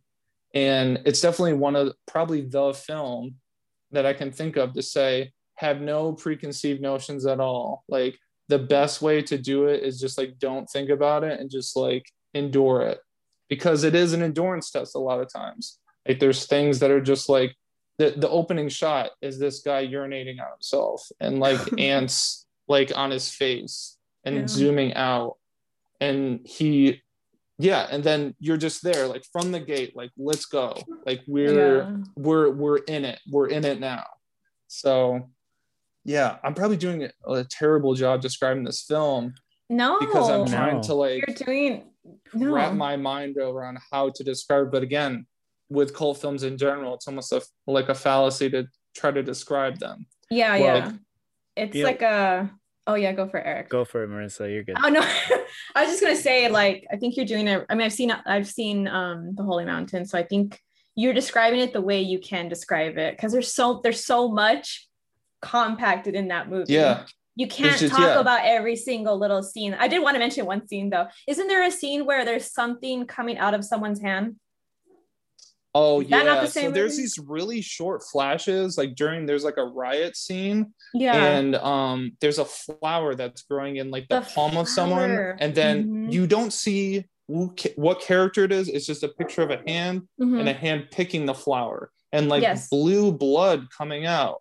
So very, very surreal, very painterly. And there's a lot of things that inform this film, again, that like things about like Chilean dictatorships, and there's a lot of war imagery in the film that like you can dive as deep as you want to in a lot of these films we're talking about, and they just seem like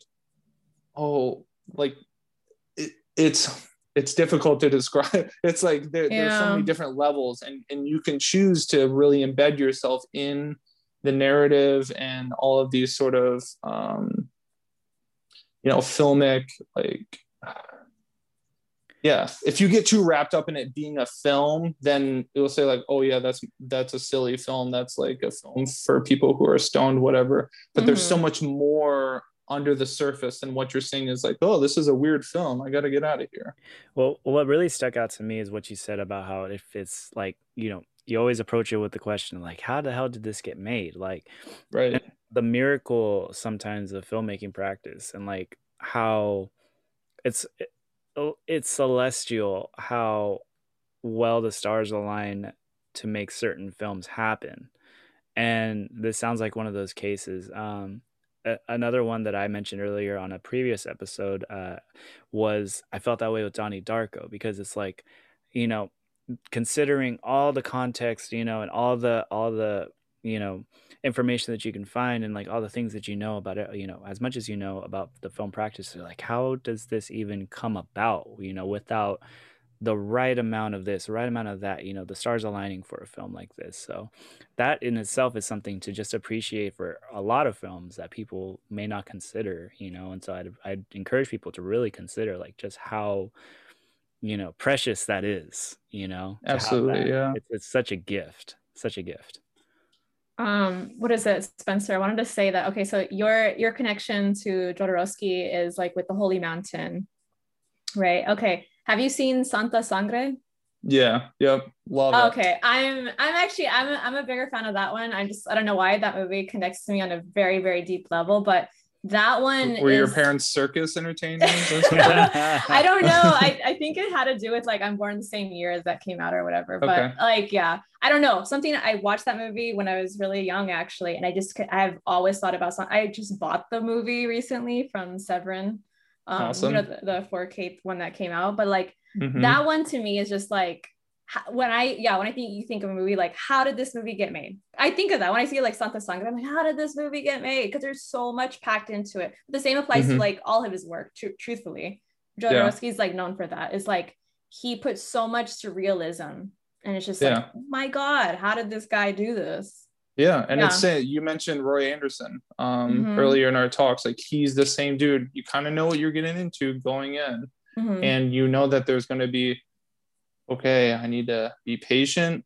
I need to be okay with seeing suffering and heartache and sorrow and really blue, murky tones, like any of the filmmakers we're talking about. Like, and again, this all falls under authorship, but you kind of know if you prepare yourself and you kind of what they say in like a lot of like use of like ethogens and like psychedelics is set and setting. So if you have the intentions and you're going to be with someone that whether you're watching a movie with someone, I think that is relatable, and saying that if you go into it and saying like, oh, it's just like any other movie, of course you're going to have a really negative sort of jarring aspect. But if you are watching Santa Sangre after watching like, okay, I watched Fondo Elise, El Topo, Holy Mountain, I know a little bit about his stuff, trying to make a Dune film, like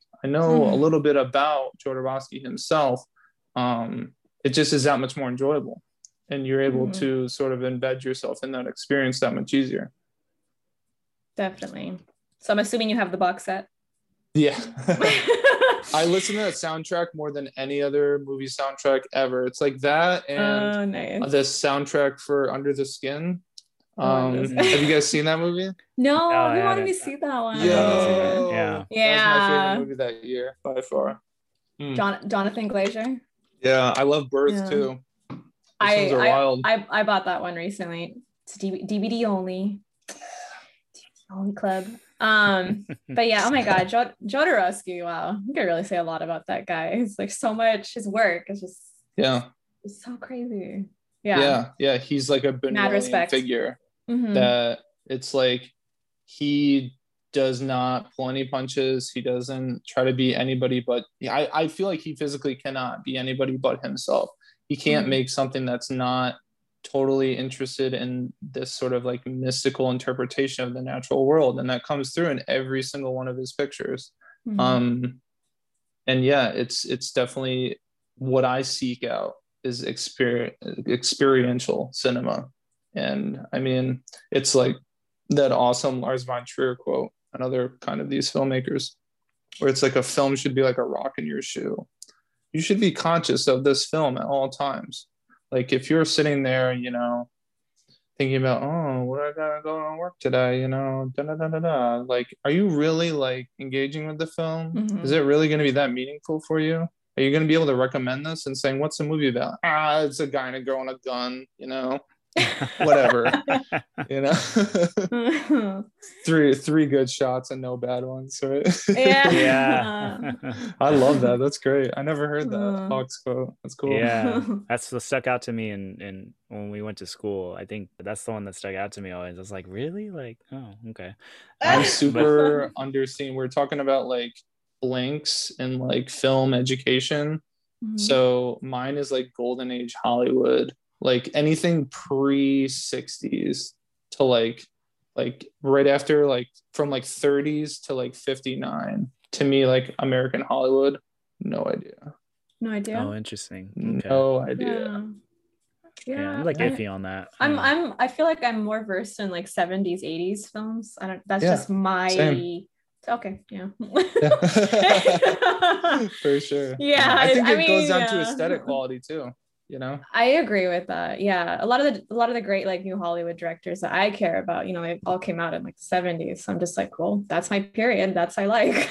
Yeah. That's just what And I I like. mean, there are definitely outliers like Night of the Yeah. Hunter and stuff like that, or stuff that you Totally. watch and have been told, like, again, through formal film education, through Criterion Collection, like, this is Mhm. something that's really cool, or, you Yeah. know, yeah. But that's a huge, huge blank space in my mind for sure.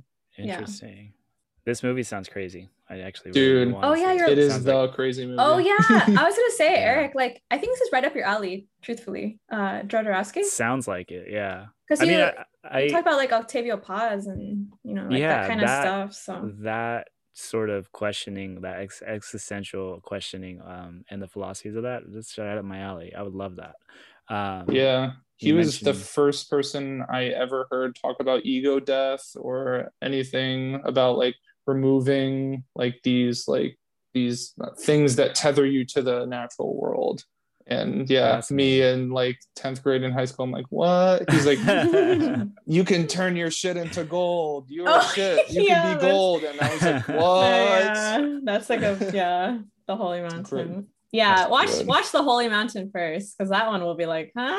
Like it's gonna send you on that trip. No Yeah. doubt. All right, I'm gonna have to check that out. I'll get back And to you then when I watch do. Santa Sangre. And then watch Santa Sangre. That just name alone sounds Oh. awesome. Oh my God, That's a Eric, great name. it's so amazing. God.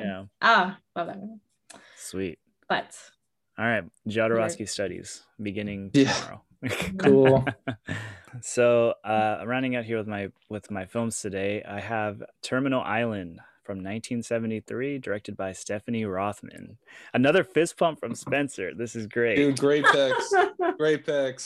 Sweet. Super stoked on Terminal Island. I actually am fascinated by Stephanie Rothman because I will say that in a woman's filmmakers class, I was introduced to her, and knowing her story as a filmmaker just was something that I was like, okay, I absolutely love this work. I love what she's done. Also a little bittersweet just because of her sort of exclusion when you consider her history from some of the other, some of her peers, which I'll get into a little. But a synopsis first. This film is about so basically after the California abolishes the death penalty, men and women convicted of murders are sentenced to live their life on San Bruno Island with absolutely no supplies, just the clothes on their back. The story kicks off when Carmen Sims arrives on the island, and she quickly becomes sucked into a new society led by a tyrant that oppresses women to the benefit of men. And this stars Barbara Lee, who's really like the exploitation film star that worked a lot with Stephanie Rothman on her films. Don Marshall, Phyllis Davis, Anna Hartman, who plays Carmen Sims here. And this was written, as a lot of her films were, with her husband, with Stephanie Rothman's husband, Charles S. Schwartz, who has connections with Roger Corman and working in the exploitation scene. And that's really where they got their start. So the way this film is truly a cult is because of its critical revival, right? Because at the time, this film, like many exploitation films at the time, really weren't taken too critically seriously in some respects, especially coming at the time from a real, we'll call it a boys' club of Hollywood, which, certain directors of a certain gender were given this priority of success over some others. Now, recently, much feminist study of filmmakers in the past have really brought this film back to life. The scholars Claire Johnson and Pam Cook actually really took a critical look at this film's agenda as a feminist film, and as Rothman as a woman director, and it revitalized a lot of her films. And the backstory on how she basically started this was she got opportunities to direct under Roger Corman, who she claims actually did not pay her a living wage, and in exchange, what he believed was she got paid through exposure, which, as we know, is sort of like the way many filmmakers are given opportunities is through exploitation, just like that. The irony of making an exploitation film while you're being exploited, you know. So she later went on to join Dimension Pictures with Charles Schwartz. The thing that really sucks though is that both her and Schwartz weren't allowed actually to have any creative control. They were actually only allowed to make exploitation films, and the worst part, the crime, as we all know, what filmmakers always say you need is they didn't get final cut on any pictures, any other pictures, which is really just like a stab in the back for so many people. And it's so interesting to note that after this, she really didn't have career success, considering that she actually was working among other members of basically the New Hollywood era, the Brat Pack, sort of, right? The Francis Ford Coppola's, the Scorsese. She didn't get that same success found as they did, which is why it's such a bittersweet watching this film, because as an exploitation film, it's really quite wonderful. I'm really actually was taken aback by how thrilling this story was, and how no stone was really left unturned with this plot. I think a lot of the preconceptions about going into an exploitation film is that it's a throwaway, or that it's something that's going to rile people up in a certain way. But the great thing about having Stephanie Rothman as the director, a woman behind the camera, is the awareness of the certain tropes of exploitation films, right? And how she can sort of play with them a little better and not give into the trappings of them, which she really doesn't do here. I hate to say that I was surprised by this, because I really shouldn't be, but what I loved is that it doesn't feel cheap. Like, it doesn't feel like she's taking any corners here. It feels she brings so much integrity to this film, as do the actors, that it kind of goes above the level of what's one might consider an exploitation film in that way. And it's particularly clever in the screenwriter's perspective. There's a really interesting opening bit, and kind of a neat way that they give context to this film, where they open it up in this editing room, where there's like the director sitting there and the two editors, and you kind of get the sense that this whole thing about California abolishing the death penalty and sending people to San Bruno is kind of like an entertainment like thing for the public, basically. And basically they're looking at these headshots of people, and they're giving everybody's kind of backstory of how they ended up in the island that's going to be on the island in the story. And I thought that was a pretty clever way of doing it. And I think like a lot of Stephanie Rothman's work, I think it's really is like a hidden gem among exploitation films that were popular during this time. And I don't know if the social discourse was kind of where it needed to be at the time to really appreciate some of these films, but now I think in retrospect of a lot of the education, like the educational discourse around Rothman's work, I think we get kind of the appreciation she really deserves, even if she didn't get the same success that she found as her male peers. It's really an admirable cult classic, or cult driving classic. And I think Rothman is definitely one of those directors that should be just as appreciated as some of her other peers, for sure. And the great thing is you can stream this on YouTube for free, but you didn't hear that from me, because I don't want to take it down. It's quite wonderful that you can see things that way now. Absolutely. Yeah. No, that was a really cool pick. There's two things that I thought were super interesting with that pick, is that I think a lot of our choices, at least mine, were cult films that developed from like a grassroots sort of fan base and weren't like critically acclaimed, whereas Terminal Island kind of was rediscovered by academic writers. And I think that's really cool. And you find that a lot nowadays, I think, with like cult programming, whether it be like Alamo Drafthouse or, There's a lot of really awesome, like Coolidge in the Northeast, and Beverly by you guys, that cult programming and cult cinema, and to find these sort of hidden gems or things that you're saying, like a Terminal Island probably wasn't terribly successful. Maybe it was probably billed on like a B picture at a drive-in and maybe just got paired with something, so by default it got ticket sales. But no, that's really cool. Yeah, that it was sort of rediscovered from a feminist angle and point of view. Yeah, which is what makes it so interesting, that it's a cult, that's what gives it its cult aspect. And I would argue that maybe because it's a more academically celebrated, that it's still relatively not as like there's no celebrated yet. Yeah, I think it definitely can have some more time, with on a bigger platform for sure, with audiences. So I would love to see that happen, really. And well, I wonder if they've showed it at the New Beverly. Like I'm really curious about that, because they show a lot of exploitation films. Like they do a lot of double features there, but I wonder if they've actually shown this one. Yeah, maybe. I don't know. Maybe. Yeah. Why not? Yeah. Why not? Let's see for it. Sure. Yeah. I always think about. I'd be down to see that. Oh yeah. Yeah. When you said Terminal Island, immediately another film that came to mind. Have you seen Punishment Park before? No. Oh, I've heard of that one. Dude, that movie is zany. It's like a kind of similar setting, but with like during like Vietnam draft dodging, and it's like one of the earliest like pseudo documentaries.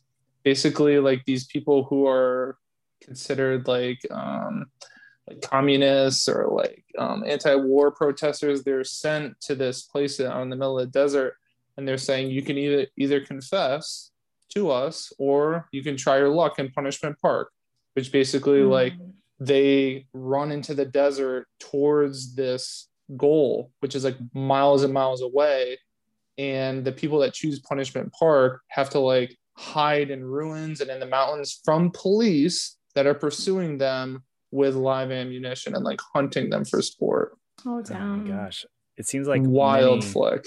Is that the one, Peter Watkins? Yeah. Yep. Okay. Yeah, I've heard of that one. Never seen it though. Awesome breed of just like super abrasive like Aussie exploitation films. Oh, I'm obsessed with like Ozploitation. Oh, that documentary is so good. I have to. Yeah, like Not Quite Hollywood, I think it's called. Have you seen that? Yeah. No, I haven't seen it, but I've heard about it. But like, I've just watched some Aussie films. And I'm just like, yes, I love all these. Love. Dude, it's so good. Yeah, the rabbit hole. Just keep going down it. So. I know that exploitation never ends. Exploitation specifically is a huge rabbit hole to go down to. Yeah, it is, and there's so many filmmakers yet to be discovered. Right. Yeah. Okay. Should I close it out with the craziest film? Craziest film. Okay. Let's see. All right, y'all. So my last film of the day is Possession, 1981. Oh my God, I'm not gonna say his name. Do you know how to say his name, Spencer? Zulawski? No, is it Andrei Zulawski? Yeah. Okay. Yeah. Don't let the J fool you. It's Andre. I know, but it's like the J. I'm just like no. Okay. Yeah. Andrei Zulawski. Yeah. So Spencer. Yeah. You see. I'm so proud of you for this pick. Yeah. you said it's the GOAT. Epics. Yeah. Oh, I know. Let's talk about Isabella Johnny here and going batshit crazy here.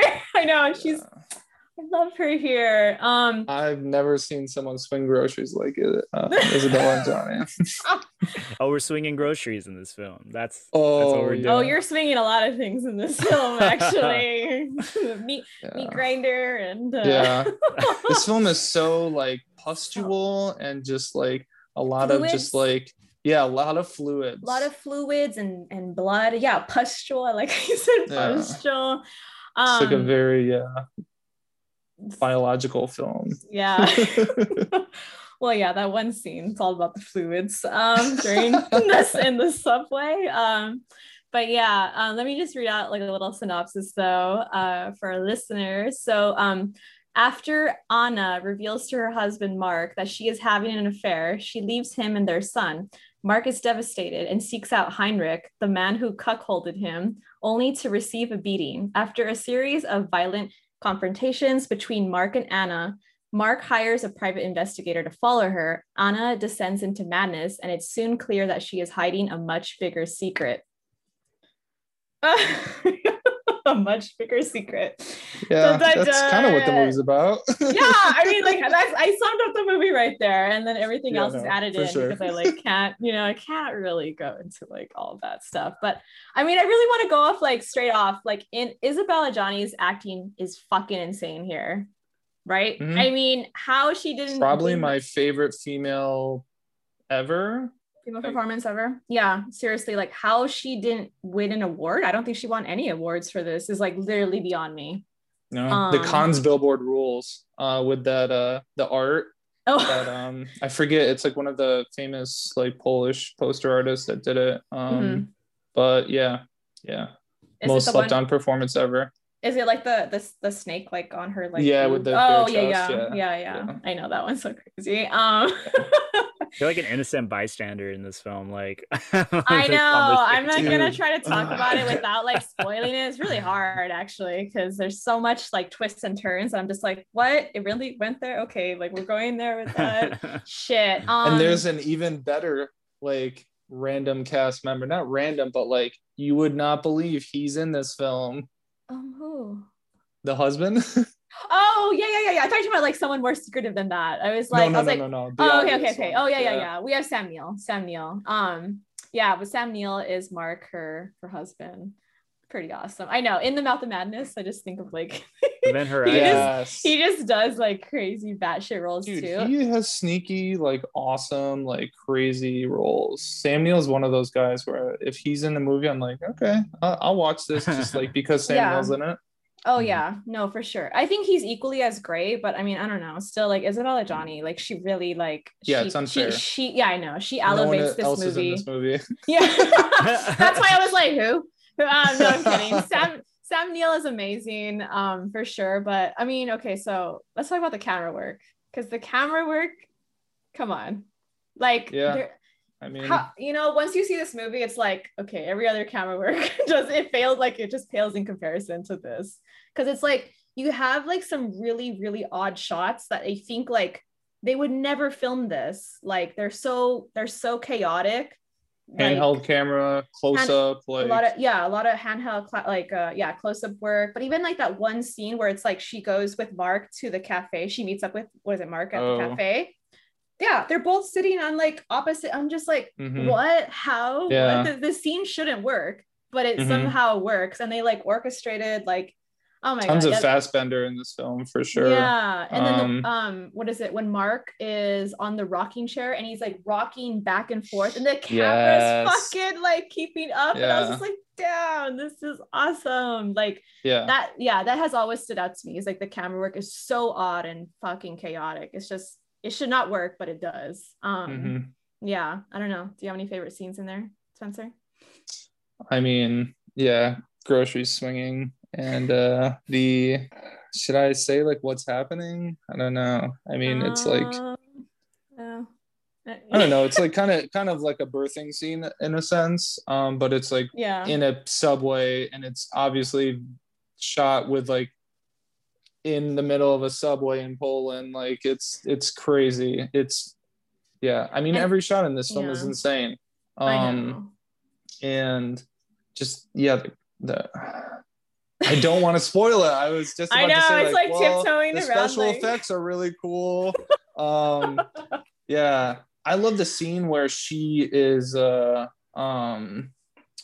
like running away or something, and she has like, I think Mark like strikes her or something. She has like blood. She has blood dripping out, and the camera, and she like meets the camera like almost like confronting the viewer in such a visceral way. And there's like, we said like this film has a lot of fluid. She's like so just enraged and just like spitting. I feel like I like go like this when I watch. I'm like, oh. and she's like doing this thing with like constantly with her hands, and she's just like and like that, and just like you're just like, kind of, can this end? Like she's like constantly, she's always doing something and grabbing her body in some regard, and it makes you it's an extremely physical performance. Oh, it's like all physical.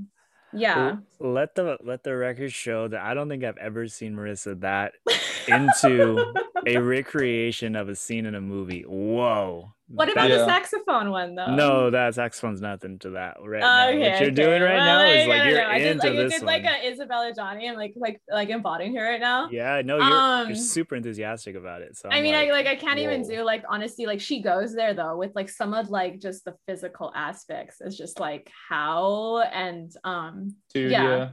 This is a film when people say like, oh, I've seen every horror movie. I'm like, watch this. Yeah, no, you haven't actually. You have not. Yeah, you have not seen this one. But I don't know, like apparently there's a lot more. If you really, you can look at it and just be like, okay, that was like a horror film. But if you really want to look at it, there's also like a Cold War message behind it too. I don't know if you read that too, about it, Spencer. But it's just like there's certain aspects about that his job that he was like some kind of like private investigator guy, and then how that ties in with like the ending and the Cold War, and then like the Berlin Wall, like all this is like all connected somehow. So it's just like, damn, this is like actually really more layered than I thought. So and I'm always finding something new. It's a nice compliment to Crash, as far as like what you're saying, like that cold tone. Like there's something like obviously visually like oppressive about like the Berlin Wall, and like how the walls are like, there's a lot of interiors that are like crumbling, and this sort of like world is kind of crashing in on itself, but somehow the characters are like moving super freely and the camera follows them, but it's almost like they're like ducking and dodging in this like post-war collapse and like Eastern Bloc oppression. That's just like, and at that point when you get to it, it's like, it's no wonder why these characters like explode from the outside, from inside, like out every orifice. Like they just like are just like exploding with like rage and just like expectations of a maternal figure, and expectations of like what it means to be a successful father, and like all of these roles that are coming to roost are just like this horrific event that materializes literally in a monster. So that is just like, one of the coolest things ever. I love that picture of the artist working on like behind the scenes of like the special effect. Can we talk about how awkward the fight scene is? Like that's like the mood killer. Oh wait, every time I try to show this film, people say like, oh, I'm out. Like that is like the mood killer. And I'm like, okay, it's silly, sure, but like just what? Okay, be here for the weird. Can we unwrap that fight scene, because it's so bizarre? There's like sexualness to it, sexual tension. He was like, well, when you're making love, and like he has this whole thing with his hands, Heinrich, and he's like oh, like that, and I'm just like, what? It's like, he's like attacking his chakras or something. Like he's just like the prototypical like older like sage academic who will always defeat this Thai like proper guy because he's so in tune with the human body and the way of sexuality. He's just like that guy, like every person's nightmare that their partner like embraces, because like I cannot compete with that person because they're just on a different celestial plane than anything I can remotely bring to the table. Oh, I know. Yeah, no, I always get a kick out of that fight scene because it's just like there's a lot of chopping. Yeah, there's a lot of chopping, and there's rotating. A lot of like up, like he's like so close to Mark, and we're just like, what's going on? But he like, kicks Mark's ass. Like there's no competition, because this guy, like you said, he's on a different playing field. He's like spiritually, sexually like evolved, and like Mark is he's just this normal dude. It's just like, what the fuck? Who are you, Heinrich? Like, and then the poor kid. I always think about this, like the poor kid in this whole thing. Like he kind of gets the shit end of the stick, if you really think about it that way. Dude, I love the scenes where there's just like papers and mess everywhere. Like the more the film like evolves, it just like turns chaotic. And even their settings, we talked about a little bit with like the interior of like crumbling walls and stuff. Even like the apartment in which the couple and the young boy live in, it's turned into like this rat's nest of just like papers and files and phones off the hook. And it's just like, oh my God, like whatever's happening, like this terrible like monstrosity that's materializing is affecting every single part of their life. Yeah. This film captures chaos unlike anything ever. Yeah, basically. I mean, I guess Dead Ringers kind of comes close with like, you know, like, but that's still like very like chic and clean and like modern art. Yeah. Whereas this is just like, again, what planet was this from? Where did they find these people? These people are from an asylum. Like, I know. And then what I love is that like Anna, like she'll keep coming back though. She'll keep coming back to the apartment and like trying to be like, no, like, and she like throughout the whole film, she wears the same clothes, she wears the same dress, like that never changes, all dirty and ratty, but she like keeps coming back. She's like, no, and she gets like the meat grinder, she starts making food when it's like everything else is like so chaos and chaotic. And but yeah, there's this whole thing about also like you could talk about like also love and their relationship, and like when the whole thing with like the knife, the meat grinder kind of knife, she's like, and he does it too, like he starts cutting himself and like she's like, it doesn't hurt, and he's like, no, it doesn't. And so it's just like these people are so far gone now. Oh yeah, like, yeah, it's definitely like a point where it's just like, yeah, it's just beyond traditional narratives and is getting somewhere way more philosophical than I think traditional horror films go.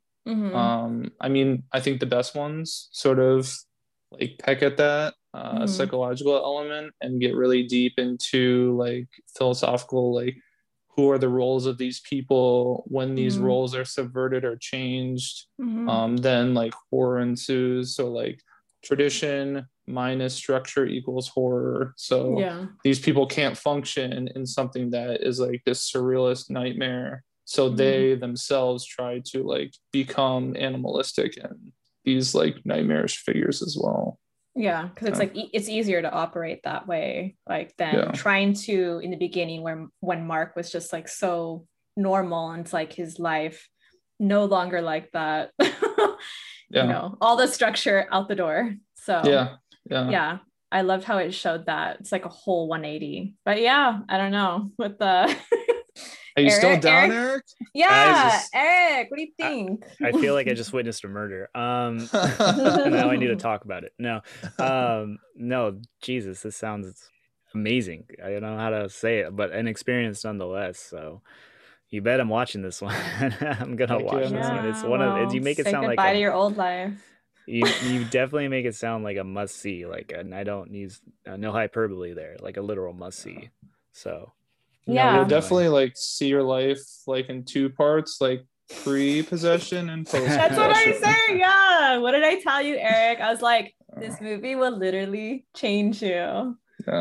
Yeah, I don't know if I'm ready to be changed. No, I'm just kidding. I know. Are you? You're gonna have to ask. Ready. This is no small task watching this film.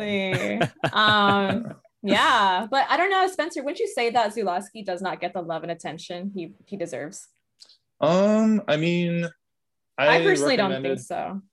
Yeah, no, definitely not on like a large scale. I mean, I feel like a lot of like Eastern Bloc filmmakers, like the only one that comes to mind is like Haneke, like the Austrian filmmaker. Like he's like well regarded, and Roy Andersson too. Like some of the Austrian filmmakers are, but a lot of Polish cinema is like incredible and like otherworldly and like just is hard to place in like a Western like film canon and like a mind.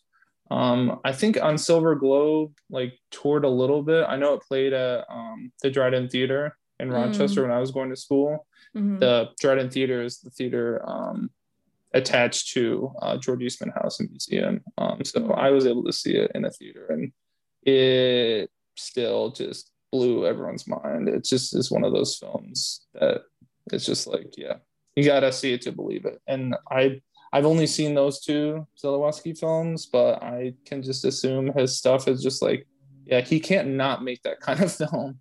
Yeah. Something that's incredibly visceral and engaging, and sort of just says like, okay, we're going, like, we're on this ride together, like we got 2.5 hours to like blow each other's minds, let's do this. So yeah, no, I know. What is it? Vinegar Syndrome. Because it seems like Zulawski's movies are kind of hard to come by. So it's like Vinegar Syndrome, I think, has a lot of his movies available on there. So yeah, I just ordered Possession. It hasn't arrived, but it is on archive.org. But yeah, like I also ordered The Most Important Thing, Love. I think I told you that one, Spencer. That like that one is someone on Instagram was like, it's a more grounded version of Possession, and I was like, all right, we'll see. We'll see what that means, and we'll see how that is. So but yeah, anything ever made. Basically, yeah, I know. So yeah, I want to see that one, but I want to see more of his work. I want to see that one that you said on the Silver Globe. But yeah, I don't know. I guess I recommend to watch this one, and I recommend more Zulawski. Thanks for listening to our show today, and a very big thank you to Spencer from Endangered Streaming for joining us on this journey into the world of cult films. Go follow Spencer's service on Instagram at Endangered Streaming so you can keep up with all the films that will be leaving streaming services in the future. As always, if you like what you heard, please leave us a rating and a review. They help us out a ton. And keep up with us on social media at Film Chatter Pod. We'll see you next time.